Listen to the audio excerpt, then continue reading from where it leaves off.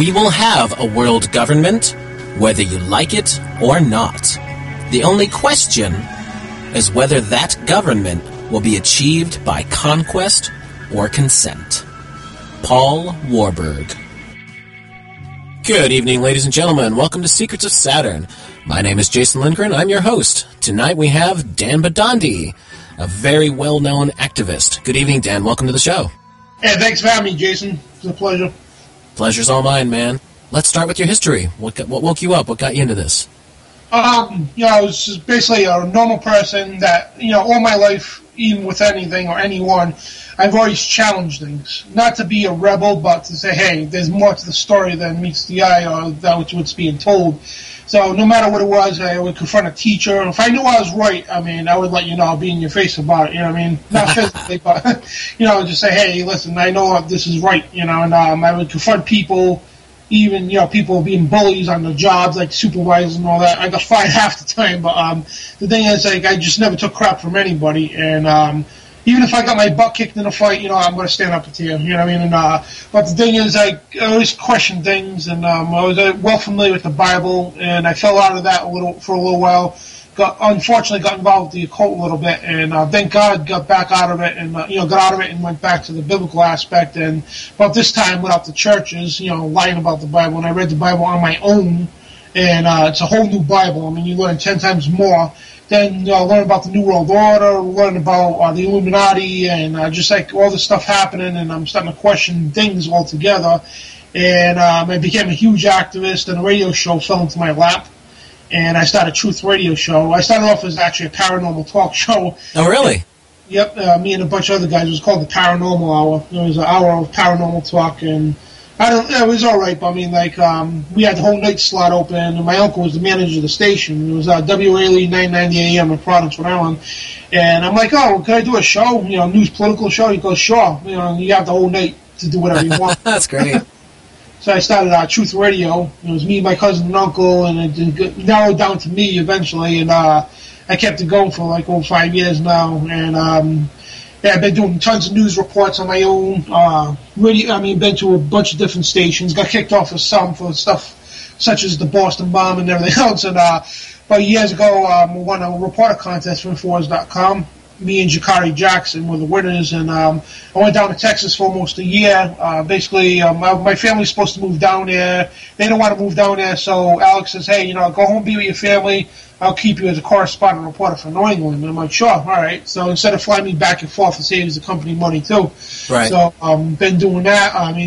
Been all over the place, doing my things for Infowars and other media companies, newspapers, and all that stuff. Fantastic. And always in the faces of politicians, police. Again, it's not that I want to be a hero. It's just like, I'm just sick of the, New World Order crap. And, I'm not out there to be glorified, but, it's like I'm the person who says, hey, you know what? I want to inspire people. It's like I'm from the smallest city in the smallest state in the whole country. Central Falls, Rhode Island, it's the smallest city in the smallest state. Right. And what I did with Boston with those questions, that reached the entire world and inspired people all over the world to stand up against these global elite. That's right. And it shows that, hey, for this guy from the smallest city in the smallest state could, be a big impact in Infowars and be a big impact at the Boston bomb and exposing false flags. Anybody can do it. And it inspires a lot of people. Not that I want to be famous and everything. It's just like, I just want to inspire people to say, hey, it's all of our duty to take action. That's awesome. Well, it's not even so much about being a celebrity or being famous. Yeah. It's about spreading information and saying, hey, we're all in this together. It's us against them. These people aren't going to give us any quarter. They're not going to give in, so we can't either. Oh, yeah. If you take a look at me, I'm not a face that's pretty on TV.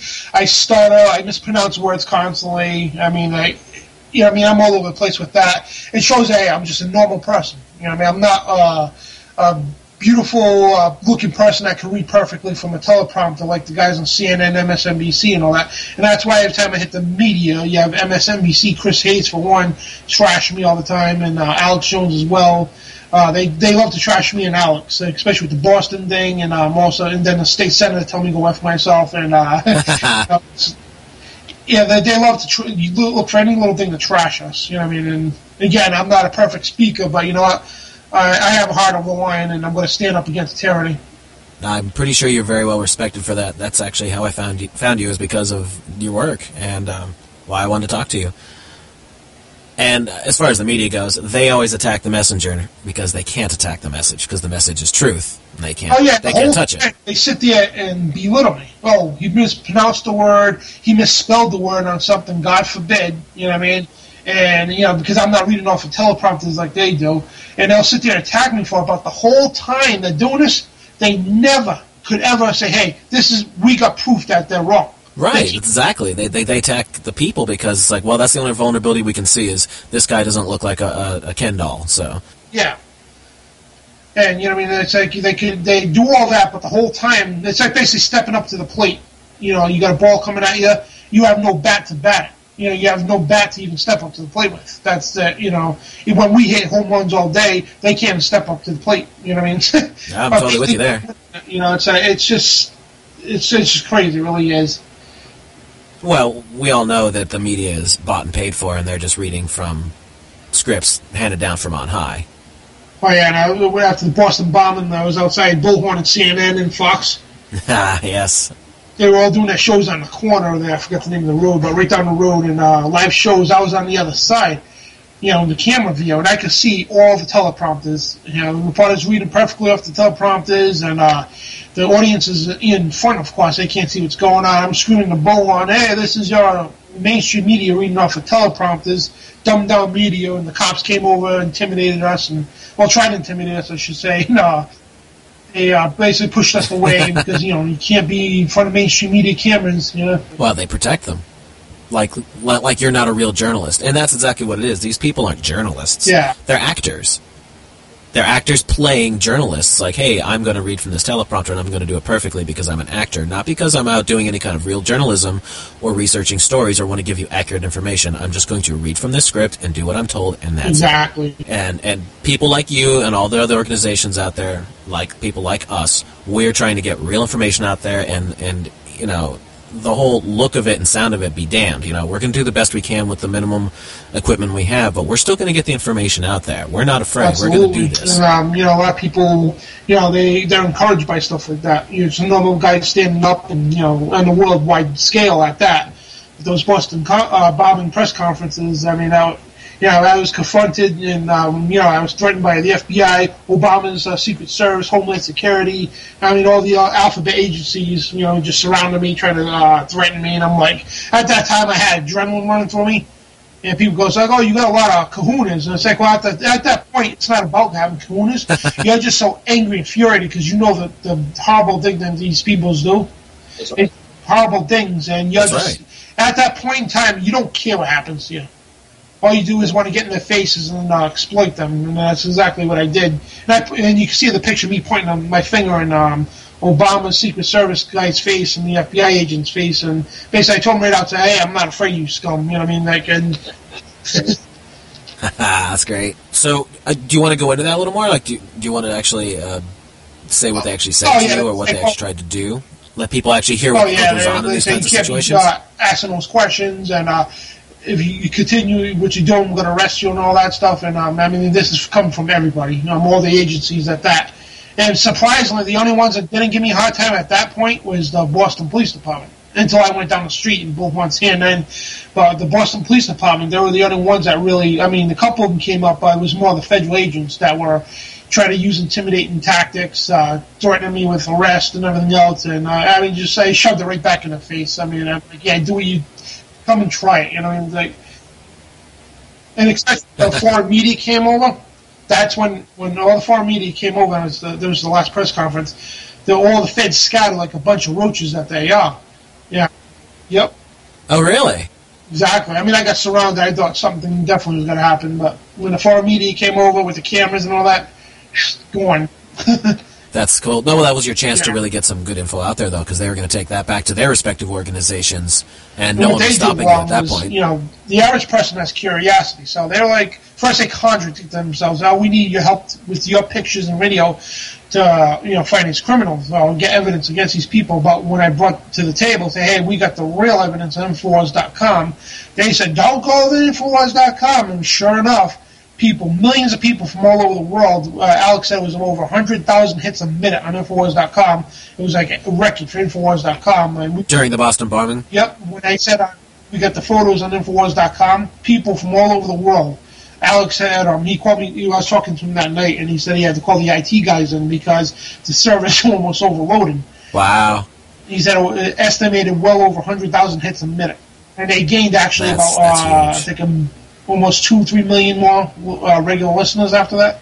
Because people are like, oh, wow, this is Infowars, let me check them out. And people that even didn't agree with me, they wanted to go on just to see what I had. And I'm sure enough, it kind of convinced a lot of people that were against me at first, hey, wait a minute, this guy's onto something, you know. So it was a big victory. And also, Google search term hit an all-time record high when I mentioned false flag at the first press conference. Yep, an all-time record high on Google of a search term. People from all over the world got on Google false flag, you know, to see what a false flag was. Yeah, fantastic job on that, by the way. That was my first real example of what you do, and I was like, that guy's awesome.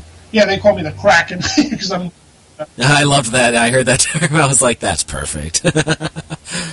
Awesome, fantastic, man. Going back in your history, what was like the beginning of your activism? Who was like the first people you started confronting, or what was like the thing that you really did first to really start making a difference getting information out there? The very first activism I did was actually when the Tea Party was endorsing Sarah Palin and John McCain.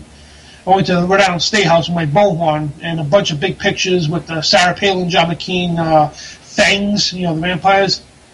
Confronting these guys, say, hey, these guys are just GOP establishment who hijacked the Tea Party, and little behold, today, the Tea Party is nothing more but the GOP hijack organization now.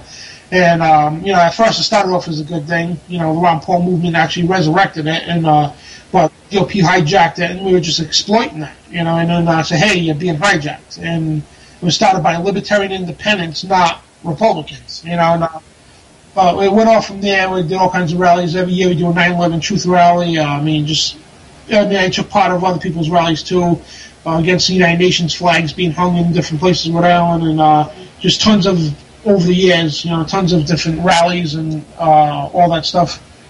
As far as politicians you've confronted, who's some of your better stories you'd like to tell? A lot of state, federal senators, U.S. senators, I should say, Sheldon Whitehouse, Jack Reed, just a bunch of different politicians, governors, mayors, even Obama at one point, but I wasn't head up.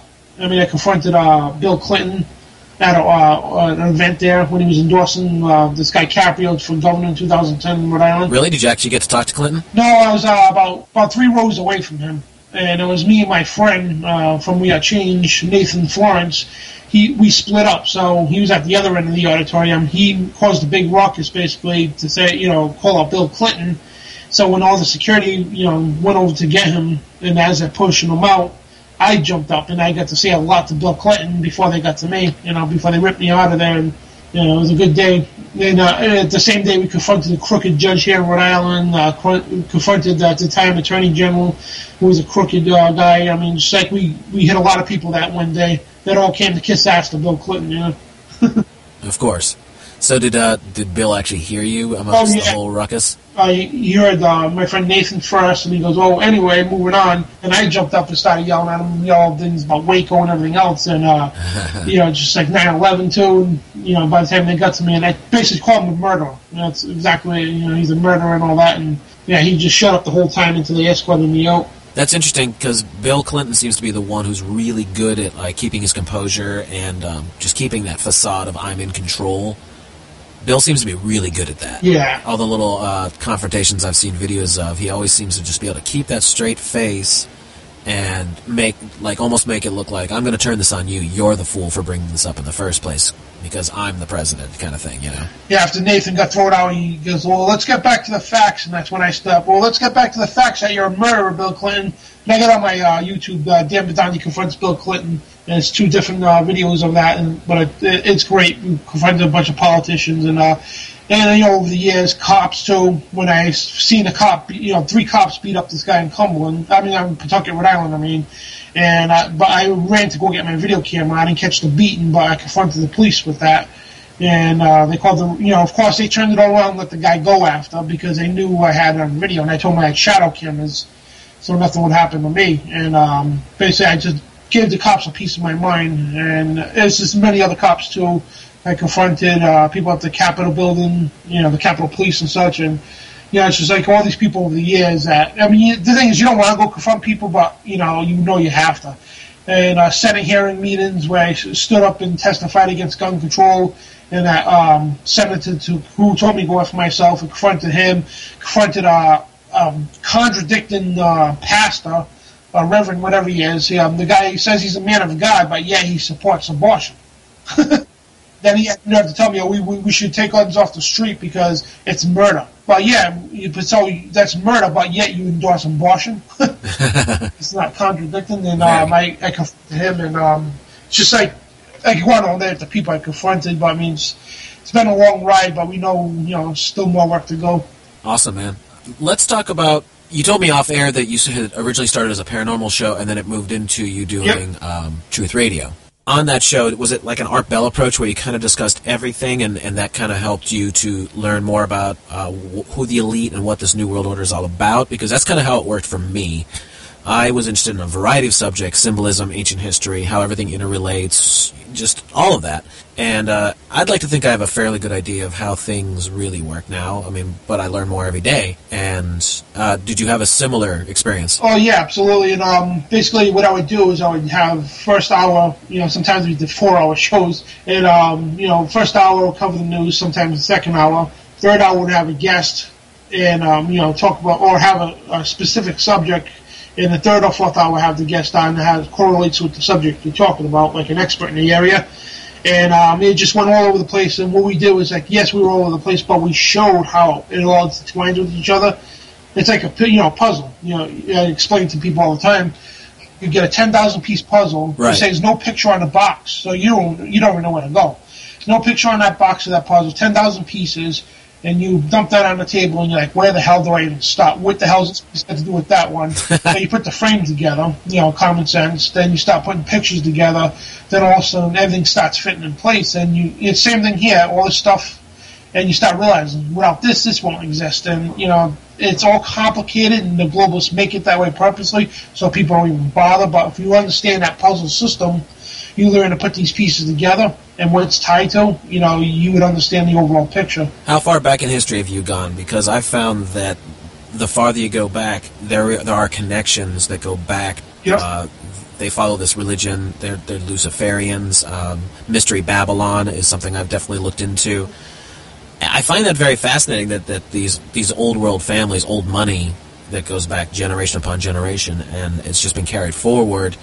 And their real, how would you say, like their grip of power came into be in the 1800s with Nathan Rothschild during the Napoleonic era. They really got control of the banks and all that. Oh, yeah, I go way back in history, and because to me, the past is the key to the future. Yes, I agree totally. Like Edmund Burke says, those who don't know the past are doomed to repeat it. Those who don't know history are doomed to repeat it. I'm sorry. It's a great statement. So the key to the future is the past, because you don't want to repeat what the past did, and that's why with the elite you're trying to do that all the time. They're trying to change it, manipulate histories and history books in schools to make the kids believe other than what really happened, and so you default the past, so they accept this future that basically repeating history. Just like the example was shown in 1984 where they were constantly rewriting history. Well, if you're in control, then the next generation doesn't know that you've just rewritten it 100 times. Absolutely. Right. You got the 501c3 churches out there, government-controlled churches. You got the government-controlled schools. Just every branch of society that they're brainwashing, indoctrinating our children to believe in this one way. And the elite, they know, they couldn't really take God out of the country. They tried to. Back when the Illuminati infiltrated the American Freemason lodges, and they knew it's like an indestructible computer. You can shoot it and everything else; it's not going to be destroyed. So they knew, all right, we have to do something called Frankenism. Frankenism is a German word for infiltration. The Illuminati got inside of politics, got inside of religion, and split them two up. Got into politics and split created the Republican Democratic Party, purposely divide America.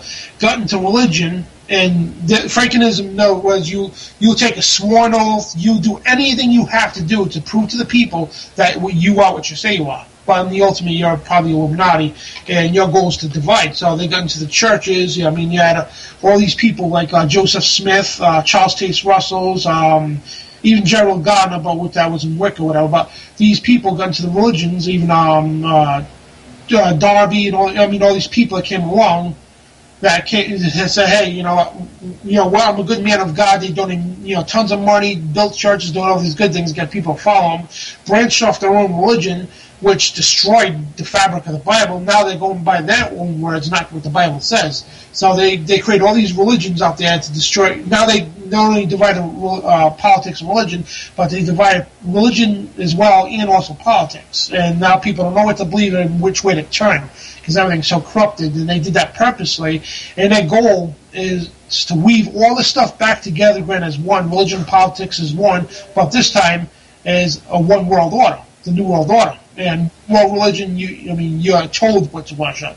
You know the whole deal with that. Right. And the whole New World Order system. And that's exactly what they would do is they unwind what was good in this country, then wind it back up into this black hole pit of hell of the New World Order.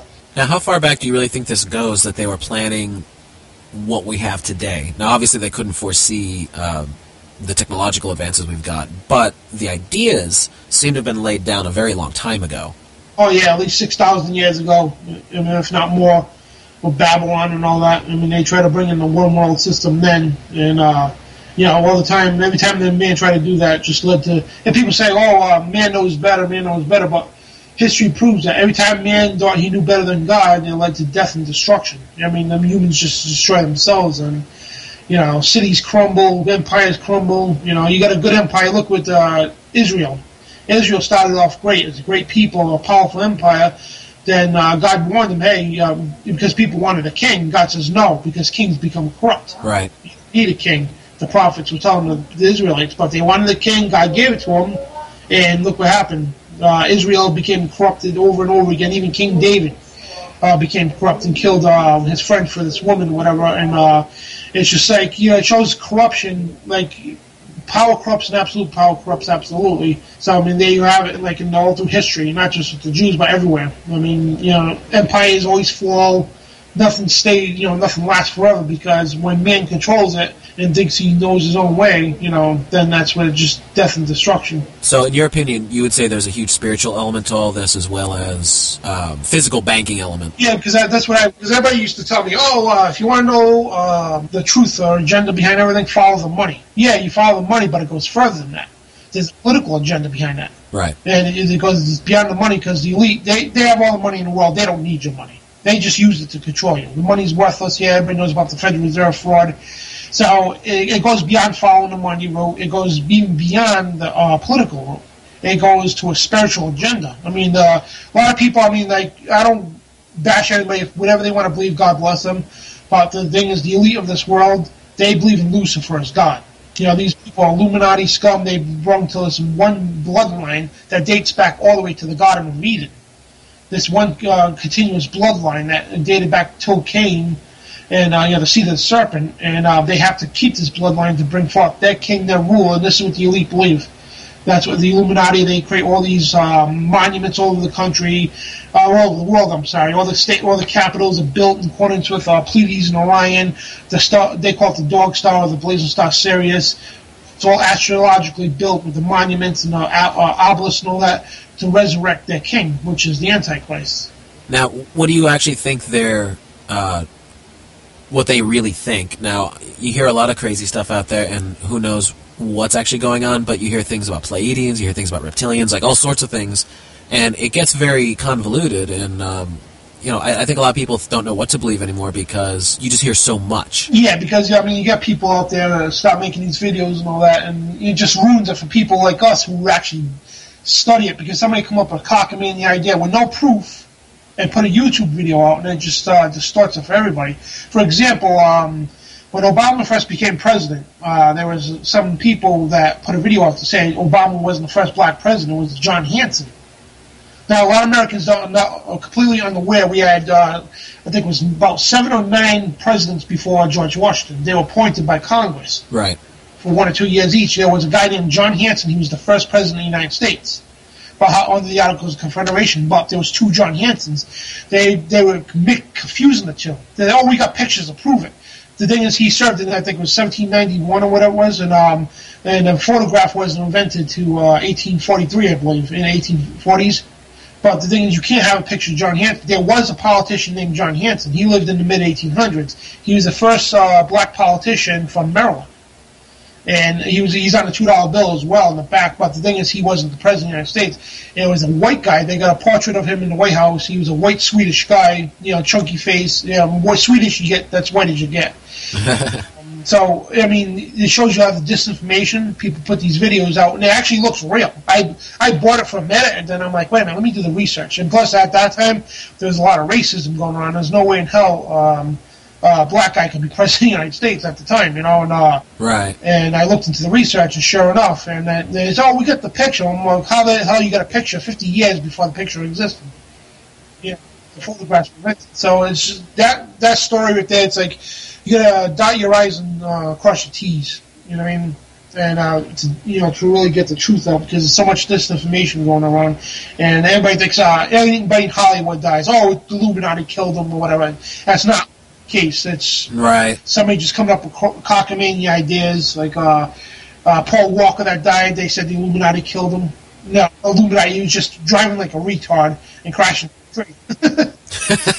People make stuff up, and it just demoralizes us. Like, I was a pro wrestler for 15 years, and when you have the backyard wrestling, which is a bunch of kids that are not trained, they just root for the professional guys, so people don't know, wait a minute, they see a show, and they go, they don't know, they can't tell the difference between professional and the backyard, so it just ruins it for everybody. Same thing with this here. What we do, we study day and night, but you got some people out there that automatically assume like that Clive Bundy was part of the Illuminati because the Bundy name was Illuminati. I'm not saying that anybody in the country's name with Bundy is Illuminati, but Clive Bundy is not going to, he's not the Illuminati, you know what I mean?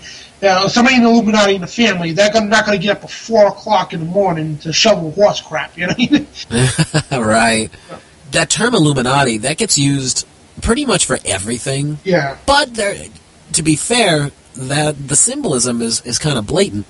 Things such as like Katy Perry videos and things like that, they use beyond blatant symbolism. I mean, they're using the exact symbolism. Sometimes they're even performing rituals. There's one where Pink a few years ago did the Freemason ceremony. Oh, yeah. So, I mean, these things are going on. My question is, why are they doing that? What's the point? Well, now they're just blatantly, like you said, putting it out. I mean, look at the Super Bowl halftime shows for the last 3 years. The last two Olympics, the open and closing ceremony, just blatantly rubbing your face. You got millions of people all over the world watching, people at the stadium sitting there clapping. Oh, what a great show! Not knowing they're telling you right in your face, hey, we're gonna kill you. We're going to enslave you. You're clapping for the Dark Lord. You know what I mean? The one in China, the Olympics there? Yes. The big image of the Dark Lord coming out and people just sitting there clapping, not knowing what the hell is going on. They are open with the stuff now because they don't care. They open it. I mean, you see the Cartoon Network. It's like a microsecond in between cartoons sometimes. Mm-hmm. You see a pyramid that says Illuminati on it. Bang, right there. And you have cartoons. I mean, Disney Channel blatantly showing it to kids right there. Bam. Here's a picture of all CNI with a bunch of gargoyles doing the Hail Satan, symbols. I mean, Illuminati symbolism in the video games too, and they just like openly put it out there. I mean, you got rappers like Jay-Z and all that just flaunting it, even though we know that the low-level Illuminati, they're just puppets, so to speak. But these people will just flaunt it like it's a cool thing. Well, those guys, I would think, are made to manipulate other people's in their kind of communities, like Jay-Z and Kanye West, for example, are there to manipulate the black community. And Katy Perry and other people like that, they're to get like the young white kids. It seems like they're just targeting everything just to make sure that their symbolism is being used because they believe in sympathetic magic, I believe it's called. Oh yeah, sympathetic magic, ritual magic. Put the intention out there of what they want. And openly state what they're going to do to you, and people clap for it. It's like, and everybody that watch pro wrestling. I mean, over the years you can see it. And pro wrestling represents society, because 9 out of 10 kids watch pro wrestling. Especially back then. And all the time when the WrestleManias came around, it was the good guy that tramped 99% of the time. Right. It was like full of colors and glamour, and all of a sudden it started getting dark. Everybody's wearing black. people starting to cheer for the bad guys now. Bad guys are winning all the time, getting away over on everybody.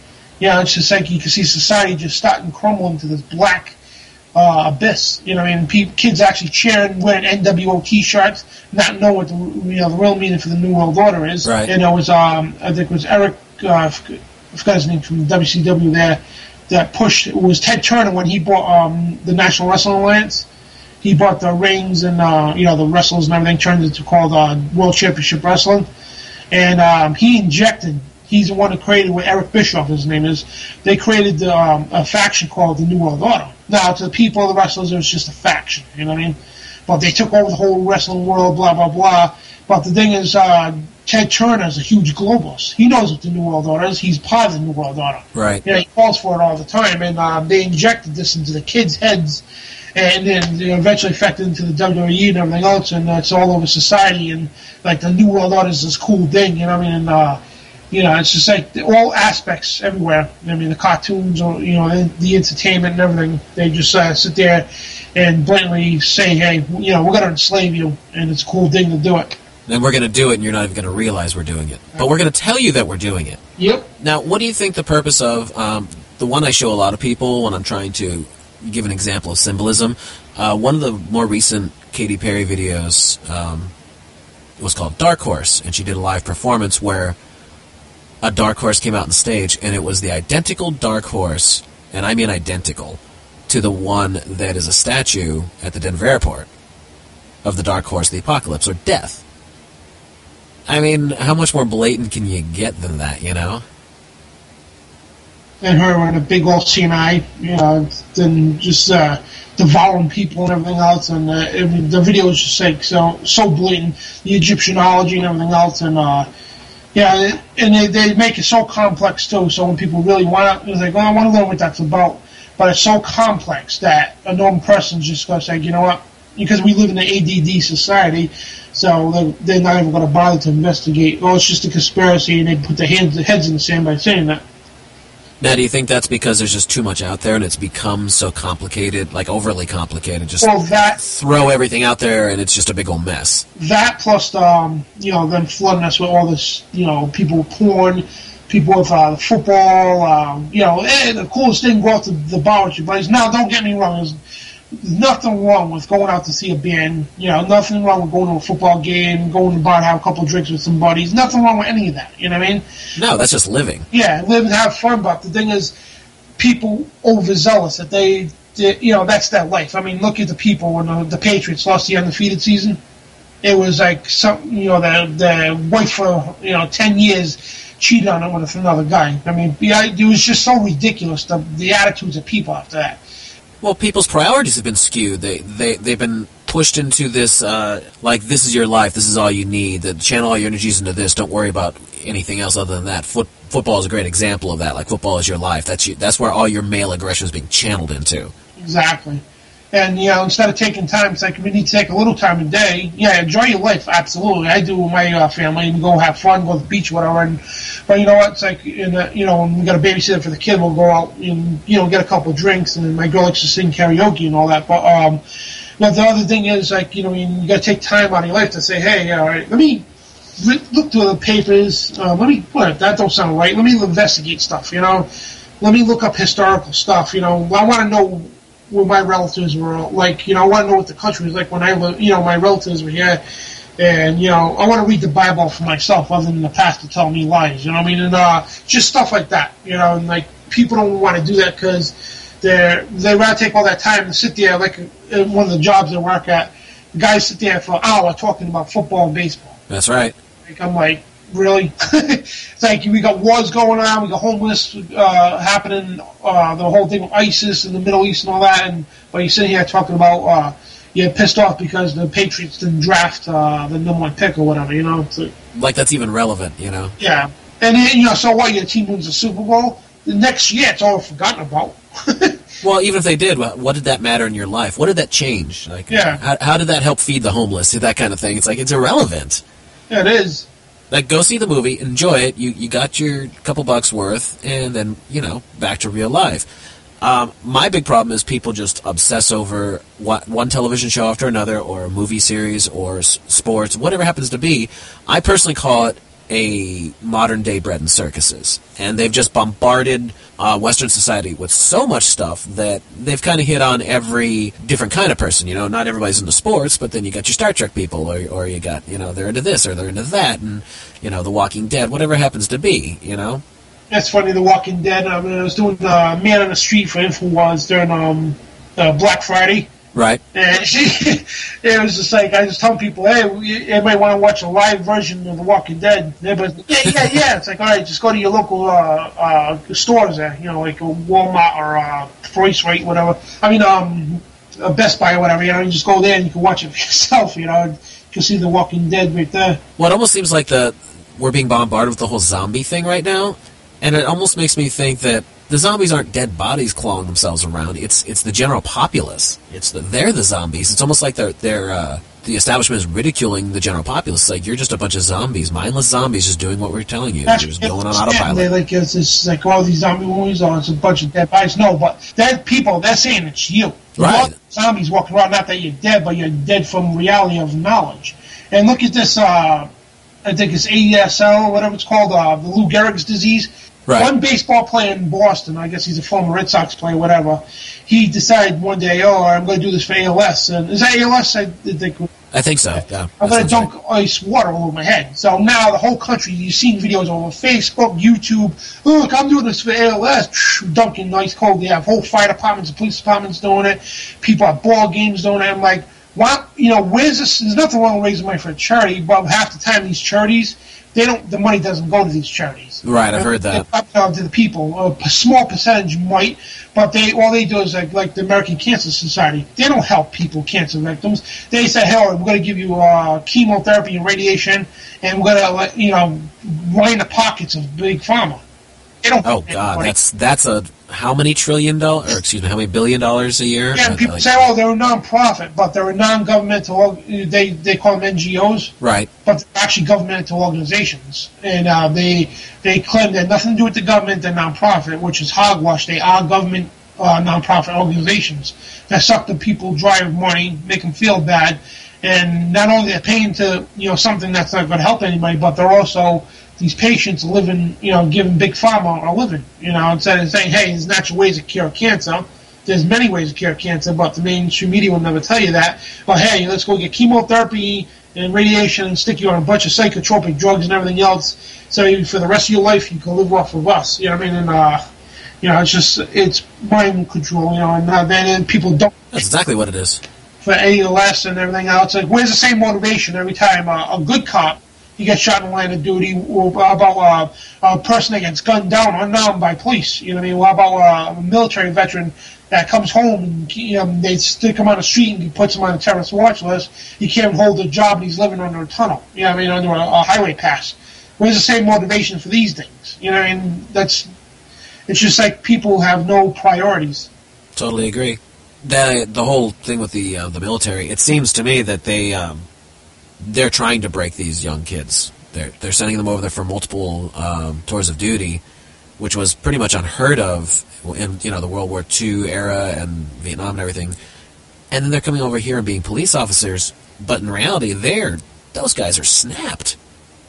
And that's why we're having all this police violence, and people are finally starting to get wise to that. You're seeing things like Cop Block and stuff like that pop up.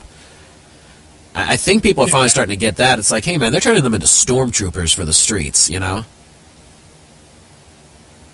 you can see it, too. I mean, like, there's a lot of police violence going on. I just made a video a little while ago about that. I'm going to release it hopefully tomorrow, or, definitely by the end of tomorrow anyway. But, you can see it. People are getting more aggressive. People filming the cops. They're yelling at the cops now. They tell them to go F themselves. They, even say, die, cops, die. You know what I mean? Like, people are getting pissed. It's just going to come to one point, that one, one straw that's going to break the back.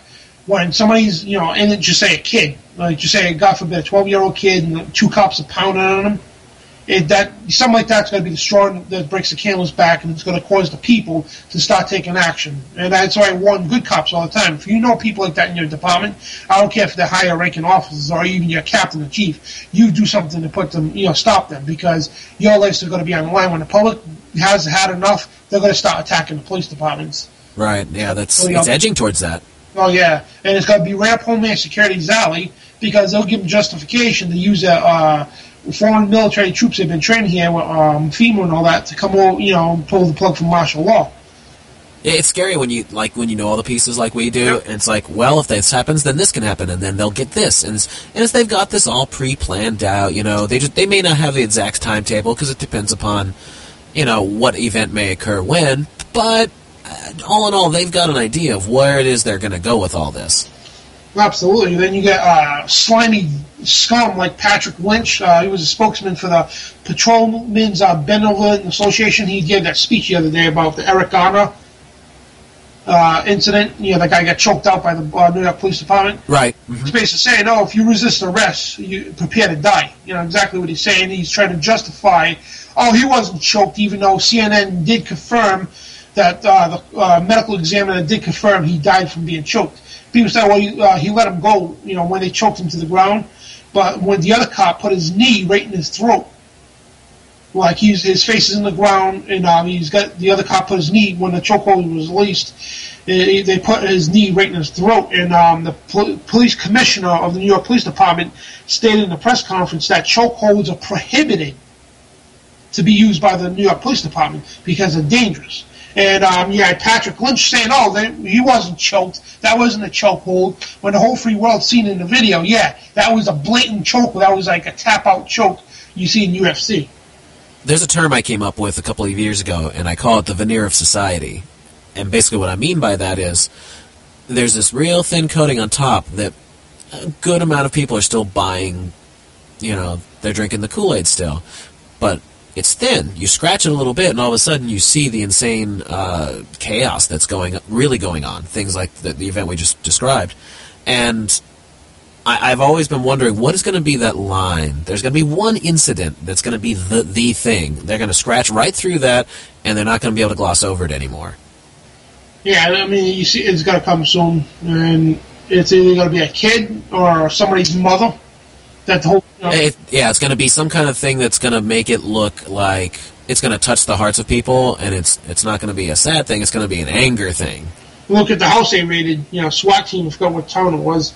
They raided the wrong house. The house they were supposed to raid was 2 blocks away, and they smashed the 2 little kids in the face with the butts of their guns. And one cop said, the kid ran into my gun. So you have your butt, if you gun out, the kid's going to run into it and cause that much damage. It's just like on and on. And you got the CHP, California Highway Patrol, beats a woman on the highway, and the cops put chokeholds and tase an unresponsive deaf man. It's just like, the police state is insane, man. And it's like, it's not going to stop it. The people will actually start taking action. And the best weapon against the police like that is a video camera, especially because it has the ability to stream live and help make these people held accountable. And I always say right on, I know people call me extreme all they want. Every state needs the citizens. I'm not talking about the National Guard or anybody else. The citizens need to form a well-regulated militia under the Second Amendment. They need to do this to make these people hold accountable, put these cops in their own handcuffs if the authorities don't do nothing about it. Now, I'm not saying go shoot up anything. I'm not calling for violence.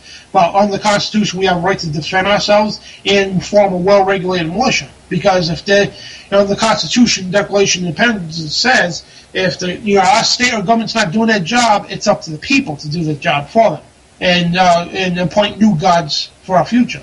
And the people, I hate to say it, but it's the time now we have to do that.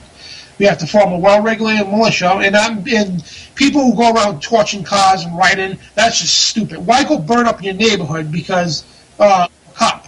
Right. Yeah, you're just giving them justification to come in and spray everybody. But half the time, these riots are caused by provocateurs, like the World Trade Organization meeting in 2010. It was, I think it was San Diego. San Diego police were caught.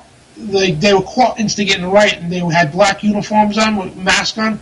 They all had the same boots. They were police department. Police department, right? Yeah. they caused a riot. Then they went in afterwards. When people were causing a riot, the cops did nothing.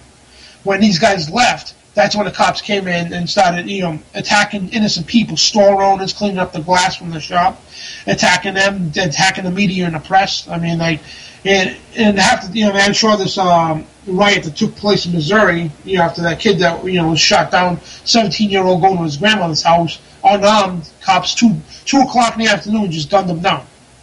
And it caused a big riot. People were saying kill the police and everything else, and a riot took place. And I'm sure it was most likely a provocateur event, just so the police had justification to go around spraying everybody. Well, it seems like they're always doing something or another to justify the next... I mean, it's baby steps, but they're still taking steps forward to really crack down and have an actual police state. Yeah. And you can tell, too, because when sometimes these cops are doing really horrible things, like we've been talking about, they let them get away with it. Like there's no repercussions. Absolutely, and we're seeing that all over the place. And it's just like people need to wake up. Start taking action.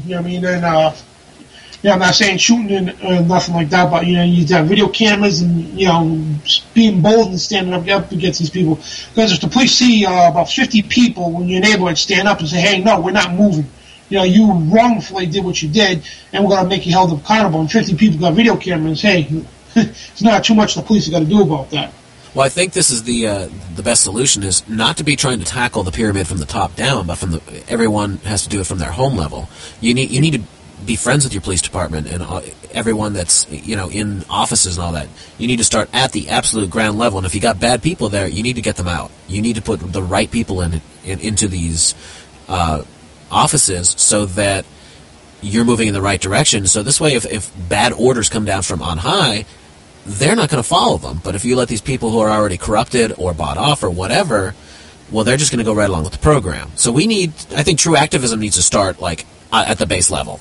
It does, and there's an old saying, you destroy the foundation, the rest will come tumbling down. Right, because everybody wants to attack whomever the president is at the time or the high-end senators. It's like, that doesn't matter. You're not going to touch them. No. Because you can barely get close to them. Just like you said, you had to fight to get close just to Bill Clinton, who hadn't even been president in years, and it was hard. Yeah. But what about your mayor? What about your police chief? What about those people? What about these guys who are out walking the street? Well, if they've got severe PTSD and they're doing violent things on a regular basis, they should not be law enforcement officials. Sorry. I'm sorry. You shouldn't be. Absolutely. And, the politicians, they literally think they're God. Yeah, they pass bills at 11, 12 at night on a Sunday when everybody's just going to bed from a football game, to get go to bed for work in the morning, and they push these bills to overnight. Oh, nobody was here to challenge it. The town hall meetings. Nobody came to challenge it, and of course not, because you do it off a business night, when everybody's sleeping, and that's how you wrongfully push these bills through. Right, and then they're getting away with it because no one is challenging anything even afterwards. They're just, that's what happened. Yeah. And if people say, I talk to people about stuff. The biggest is what do you got to do? What do you mean, what do we got to do? Edmund Burke says the only thing evil needs to succeed is for good men to do nothing. Right. And that's why we have to start on the local level. It's like, no, you know what? Me by myself is not going to get the president replaced. But what about the town I live in? Yep. Get your town informed, get them on the right road. Another town's going to join suit, and all of a sudden your state does, exactly. And it's going to trickle from there. Look how many states will win against Obamacare. Surely figuring out what kind of scam that really is.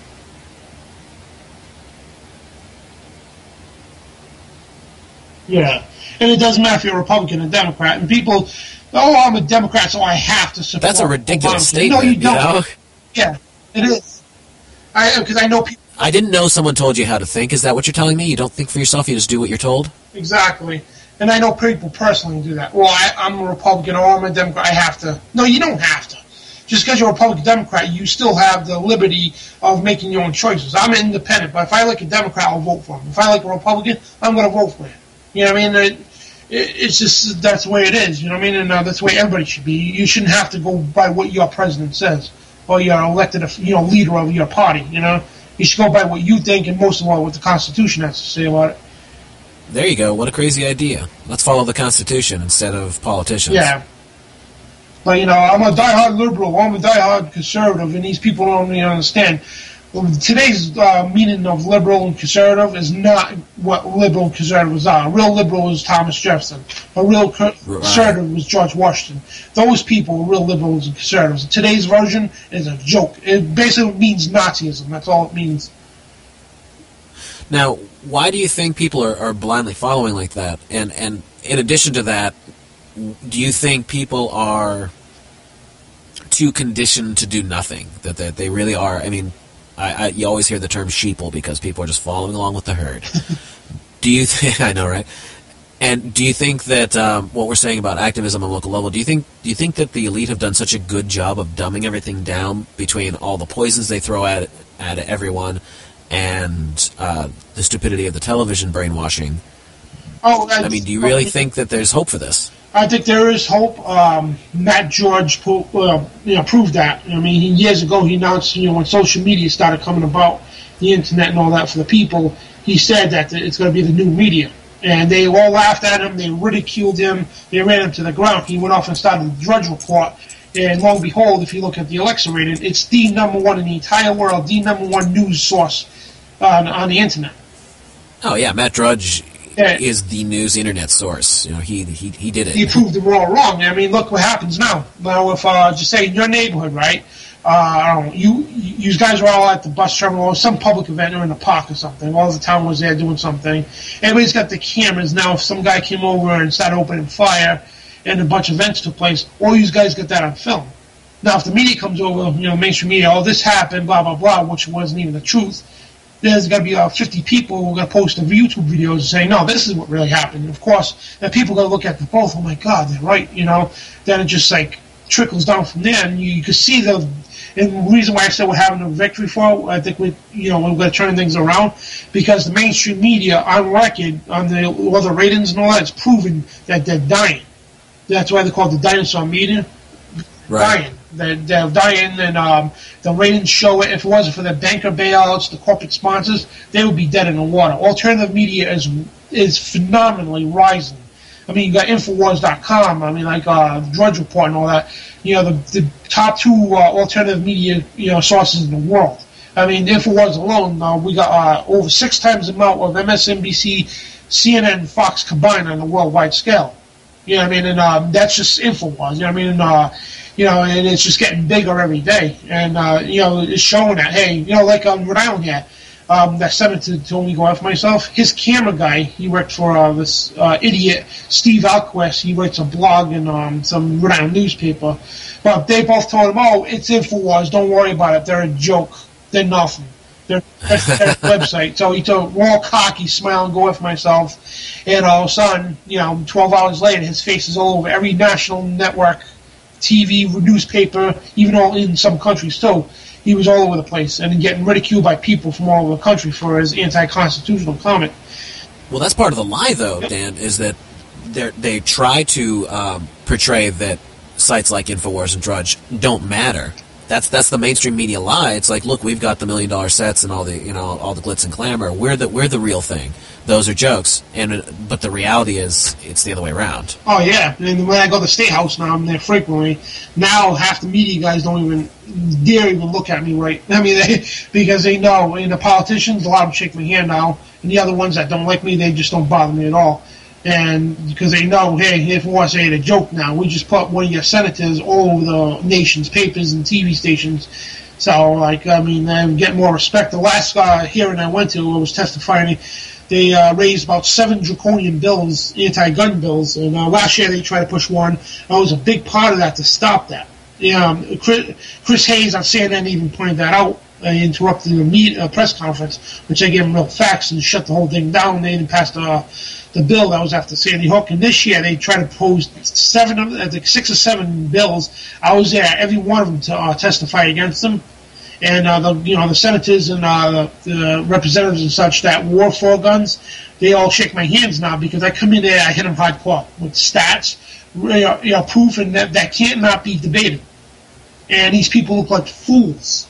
They look like fools sitting up there to try to say, we want no more than 10 rounds. When cops come and say we need more than 10 rounds, And I I talk to cops all the time, and cops say that that'd be the stupidest things to limit to 10 or less rounds. He goes, on the target range, you get 40 out of 40, but under the stress of combat, you're lucky to get 1 or 2 shots in out of a 16-round magazine.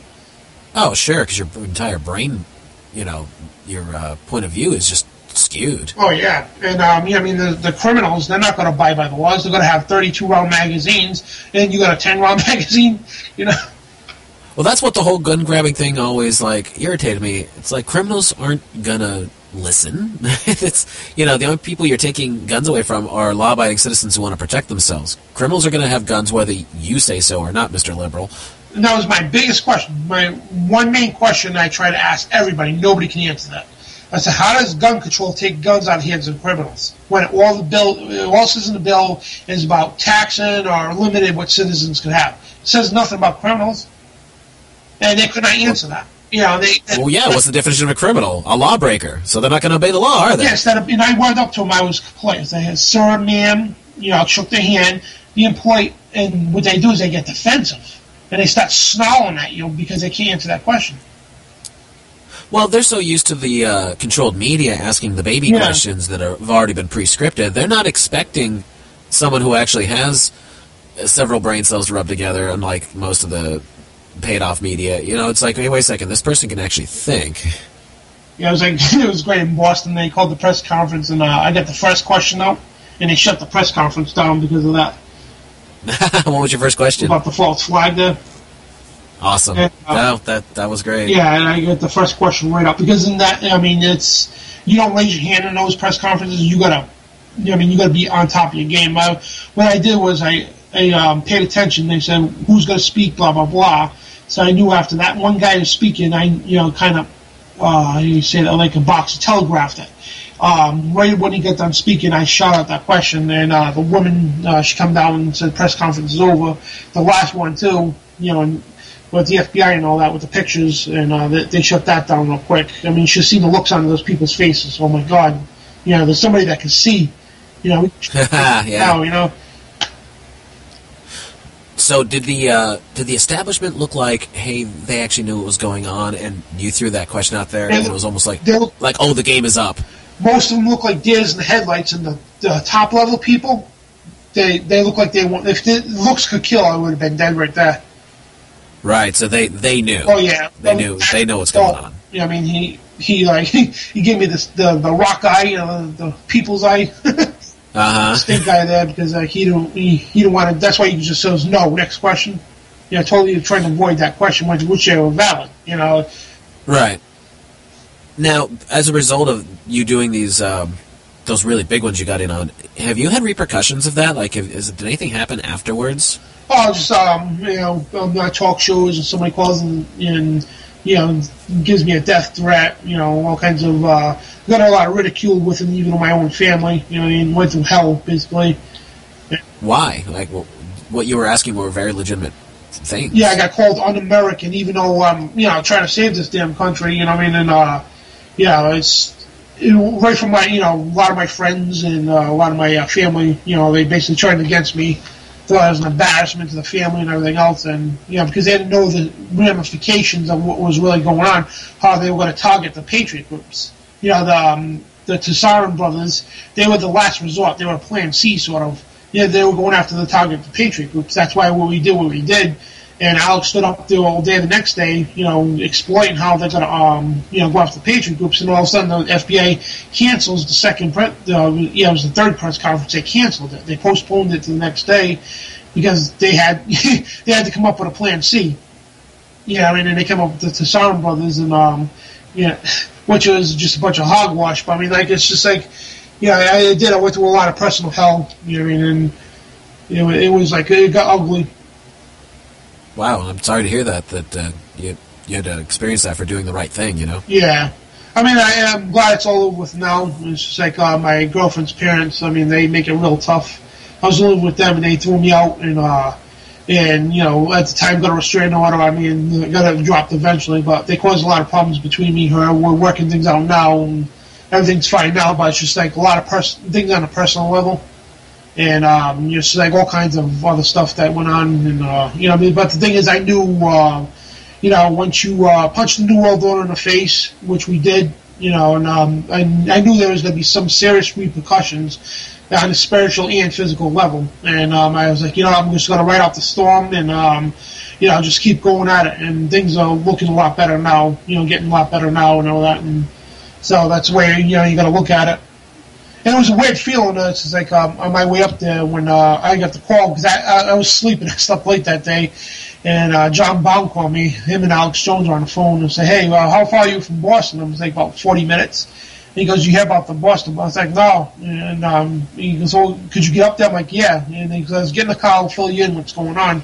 So I'm driving in. I had no idea what the hell was, what didn't happen. I just knew about bombs. But I had this weird feeling that was like something historical was going to happen. Something that I couldn't even explain or felt. It was like a more of a divine type thing. You know what I mean? And you were walking into a historical moment. Yeah, and I didn't know what it was. I mean, I felt the presence of God there, and especially it being in the midst of that evil in that place, man, and with those people there. But I mean, it's just like it was an indescribable feeling that you knew this was perpetuated with everything you did in life. This is the moment of the grand finale, sort of. Well, you certainly have my respect for everything you've done. That was one of the first things I've seen of you.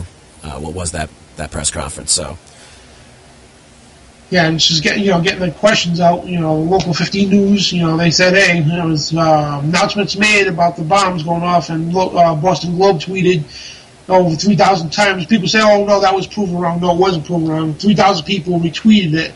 And even we had screenshots of InfoWars. They took early in the morning screenshots of the tweet about the bomb drills being done at the same two locations of where the bombs went off. And not to mention the police radio, people recorded the radio on the police about the bomb drills early in the morning, tell them to maintain radio silence and everything else. And it was all the makings of it was either one of two things, okay? It was a false flag, which I really think it was, or it was a drill going badly wrong. Yeah, I could see either one, actually. You're right. Then they want us to believe that this guy in the wheelchair, I forgot his name there, got his legs blown off. He had about 6-7 people between him and the bomb, but his legs got blown off. And he's being, crisis actor. Yep. And he's being carted away, and anybody knows that, hey, when you get your legs blown off, there's 4 major arteries, 2 in each leg. And you don't put him in a wheelchair. You within a minute or two, the person always passes out, and within 4 or 5 minutes, they could end up dead most of the time. But what they did is they put him in a wheelchair, and you can see one of the tourniquets just came right off, but there was no blood anyway. There's no blood squirting out or nothing. And this guy, and anybody knows anything about EMT, once you get your legs cut off, you got to put them in a gurney, elevate the legs, and put tourniquets on them, and get them to the hospital ASAP. Why was he sitting there in a wheelchair? And they attended to 6 other people first before they got to him. And he's sitting all nonchalantly, just sitting there, no emotions on the face. If that was me, I'd be screaming my head off. There would be blood everywhere, even with tourniquets. There would be blood squirting out like a sieve. Oh, absolutely. No blood on the ground, no trail. And the woman that laid on top of him, she was a black woman with a red dress, and the front of it was all white. She gets up, there's no blood on her, not one drop of blood. And you can see the other guy pulling his legs off. And then she decides to jump inside that pool of fake blood. And I'm not saying if it was no real injuries or not. I'm not sure. I mean, I can't say it wasn't. But that whole thing of Jeff Bauman, that's his name. Jeff Bauman getting his legs blown off. That is completely hogwash. Has that ever been followed up on? Did anyone look to see who that person was? There's a couple people that did, and I haven't confirmed it, but they believe he's this guy. I forgot his real name. He got his legs blown off in 2011 in Afghanistan.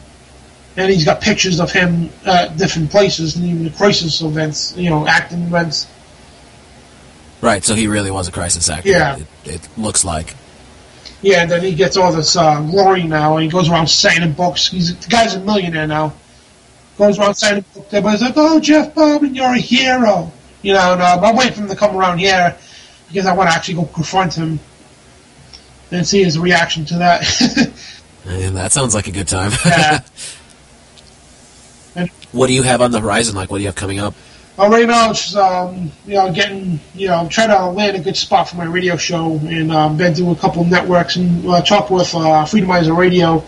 just having a lot of technical problems with that, and also trying to just do it on my own too right now. And we're grouping together a bunch of other shows, and we're gonna actually create our own network and everything, and just try to get this moving, and because my goal is to do it for a living, the radio show, and having like a nightly news show almost, and reports every night, and other shows with all the reports and stuff, and touching on different things as well. And my thing is, my show I want to be like a mix of based Alex Jones of Coast to Coast. You know what I mean? Now, are you trying to tie that in with InfoWars or separate? I would like to tie it in InfoWars, and eventually InfoWars they want to grow. You know what I mean? On the InfoWars network, be more than just the Alex Jones show, and I would love to do a show for InfoWars. Yeah, isn't his idea basically to start an actual television network, so it would be more like a variety of different people hosting various reality shows, basically? That's his goal, and if you see the new studios, it's amazing. It costs a lot. I've heard him talk about it. Yeah, it costs a lot of money for that, and I'm supposed to fly down there soon, hopefully. Alex wants me to come down for a few weeks and check out the studio, do some reports and all that. So that'll be interesting to see everybody again. And, they're great people, though. I'll tell you, we've never worked around a bunch of awesome people. I mean, they're second to none with everything, and editing to the producing. When I was down there, I wasn't just a reporter. I was a producer, a cameraman, a nightly news host. I mean, just you're all over the spectrum down there. You wear more than one hat when you work for InfoWars.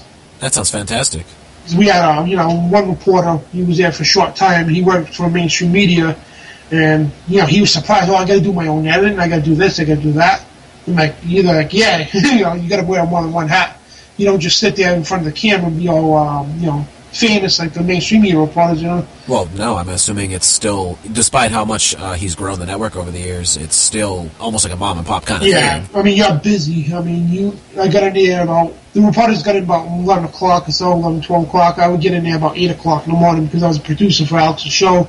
We get in there, print up all the news, me, CJ, and Chris, and at the time he was there, and Wes, and all them. We get in there, and John Bound, print up all the news, get the news pieces together, all the stuff we need to put in the TriCaster and all that, and I sort out the news on Alex's desk for him, put them in different categories, and he would call us up ahead of time and say, hey, Dan, print me out this, and that. And during the show it was pretty interesting because I kept the same mind frame as Alex, so when he was starting to talk about fluoride, I would already be in the computer pulling up the documents from Harvard University, and or if he's talking about FEMA camps, I pull up the Army documents and everything else, and even before he got to say it, I would have them on the screen for him, and it was fun because it was like a team thing, and the thing is, whoever's hosting, whether it be Alex, me, or whoever, the thing is, whoever's producing, your job is to back them up 100%. If Alex is saying, the fluoride's bad for you, your job is to prove on the screen that he's telling the truth. Right, so the idea is we're discussing a subject, and then you're showing the documents. It's like, hey, I'm not BSing here. This is where it comes from. Here's my proof. Yep. And we did that on the nightly news and everything else. And, it was a good time. Everybody, all those guys and girls down there, they're amazing people. And, that amount of time I was down there, it was like we were like a family. You know what I mean? Actually, we were all family, and I still talk to them all the time. And I had all my show at one point, and just good people, and just like because we've been in the trenches together, so it's like a brotherhood. That's really awesome to hear. What would you have to say? Hopefully, this isn't too sensitive of a question. A lot of people attack Alex, especially other media people. Yeah. Even alternative media, and I don't get involved in stuff like that. This isn't a personal thing. This is about getting information out there. But what would you, since you've been there, what would you say to people who say he's, and I have heard the most ridiculous things about Alex. It's just like, I'm pretty sure he's just a guy. Oh yeah, I got all wild that rumors. Oh, he's Illuminati. He's a Jesuit. He's a Zionist. I'm like, if you even spent a day with the guy, you would feel like such a retard for even thinking that stuff. And you know what I mean? And these people. The bottom line, when they say, is that he's bought and paid for, that he's serving the system. Like, to take all the silly parts out of it, just like opposition, yeah. Yeah, and I mean, I don't know if there's any justification for that. People say he omits certain things. I don't know. I listen quite often just because it's an easy place to get news from. I don't know where they're coming from on that. Is Alex a bit over dramatic at times? Yes, that's his thing. And the thing is, when you're hosting a show all the time, and like before a show, after a show, he's doing other shows on news things and everything else. It's just so much work that guy does, and it gets overwhelming when you get all the stuff coming at you. And the thing is, with InfoWars, I mean, you don't got just the local news. You got the worldwide news coming at you. And, you know, you got to sort through every day. We get, like, thousands. Rob do show me the emails when people submit tips in. People say, oh, I submit these things in, and I never get a response. But he showed me why. Literally every day over 10,000. Oh, it's got to be gazillions. Oh, yeah. And thousands of emails a day with tips and all that. And there's, like, only so much you can go through. And it's just overwhelming. And Alex, I mean, he gets fired up, you know, and you can't help it, you know, because, like, you know, you see all the stuff on a mass scale. It's like, it's hard not to get fired up about it. No, that's understandable. Plus, he's making it up as he goes along. It's not like he's working for a company that's got guidelines. He's just pushing and pushing and pushing. That's the way I see it anyway. It seems to me he is trying to grow that organization every year. And if I always say, hey, man, if you don't like his style, at least he's waking people up and he's getting info out there. Is he perfect? Of course not. Who is? Exactly. And to answer your question earlier, you know, the people who hate on him, mainstream and alternative, one, it's jealously. And two, they, you know, the people on the alternative media, they don't realize Alex Jones, okay? Alex Jones and Matt Drudge, they're the ones who created alternative media. Judge created it, and Alex Jones brought it to a whole new level. And everybody, even people who don't like him, could have actually agreed to that. But the thing is, in fighting like that, or you're just destroying yourself, because it's hard enough to swallow. And these are people who in the alternative media who got to listen to that, don't like Alex Jones. It's hard enough for the public to swallow this red pill, let alone seeing people on the same team fighting with each other. Right. So if you got disagreements with each other, you know, keep it to a personal level. But you know what? You know, when a push comes to shove, if it wasn't for Alex Jones, alternative media wouldn't be where it is today. So, I mean, like, and, you know, again, nobody's perfect either. We all make mistakes. I make mistakes. Alex makes mistakes. But we come out and admit it. Say, hey, you know, I was wrong. I'm sorry. You know, and, that, you know, because we're not perfect. So, but I mean, people, I think most of the time is just hating because they get involved with radio and all that, and all of a sudden they want all the money. And it's not about the money. It's like Alex, like, you know, he utilizes every cent of that money that comes into the store, through the donations, everything, and he puts it to use. And if anybody actually seen the studio, he's got thousands of square feet, and every bit of that money goes right into the operation.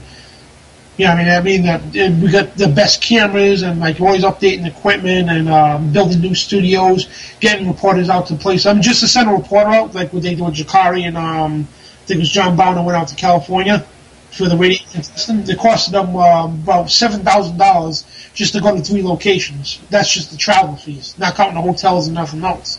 So right, and this isn't corporate sponsored anything, yeah.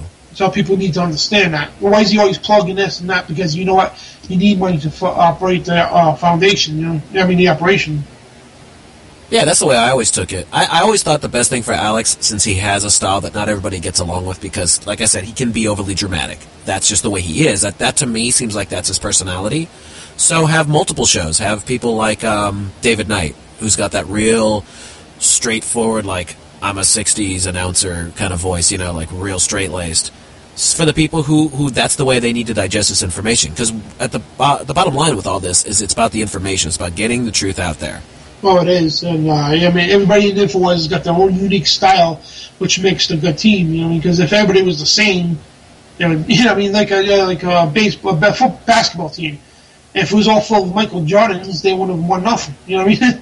Yeah, it's like everybody needs their own individual talent to make a perfect formula for a championship team. And, you know, again, David Knight, he knows how to stick it to people without getting aggressive about it.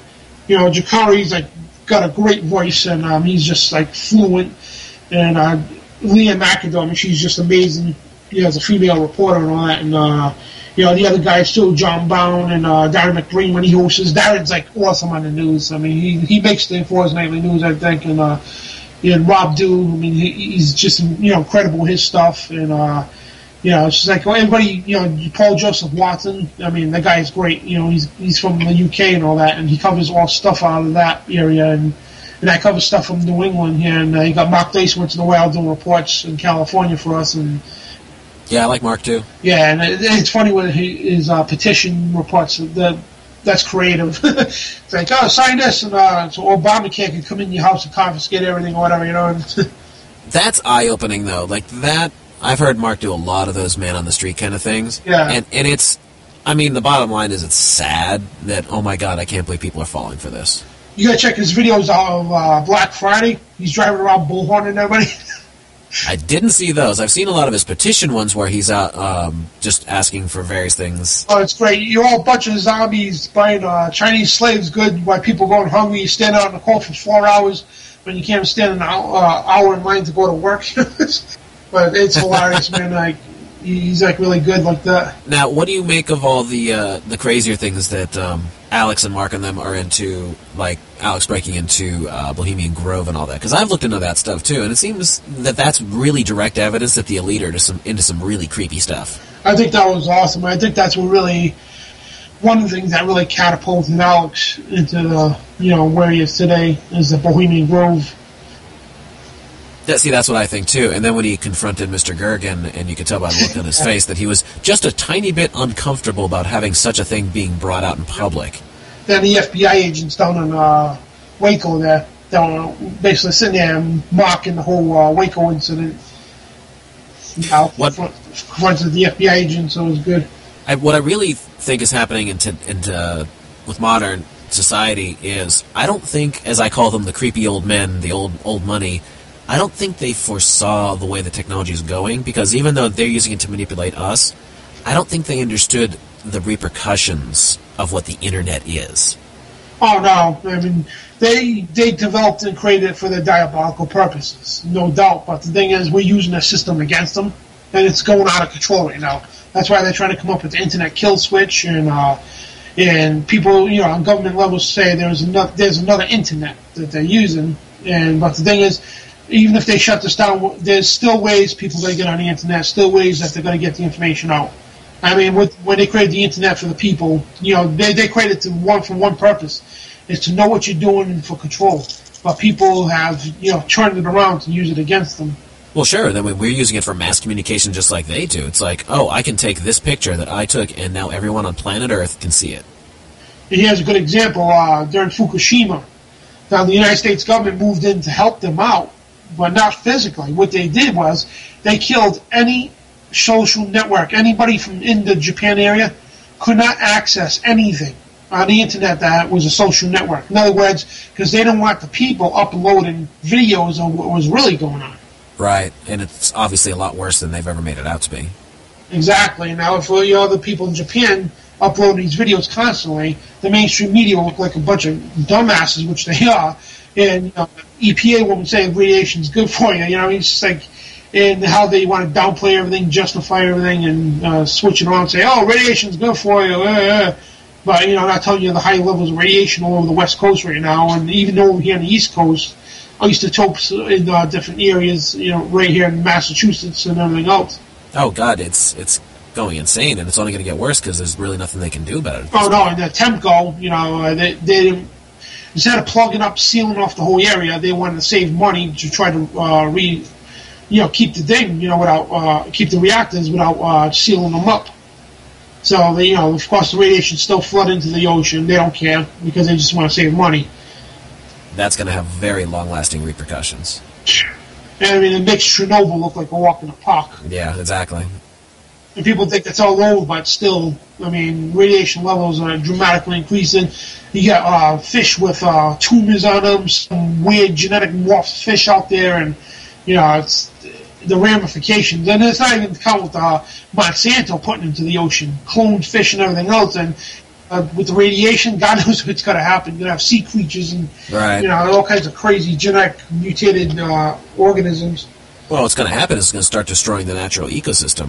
It's taking chunks out of it, one event and the next and the next and the next, and pretty soon it's going to be like what's left.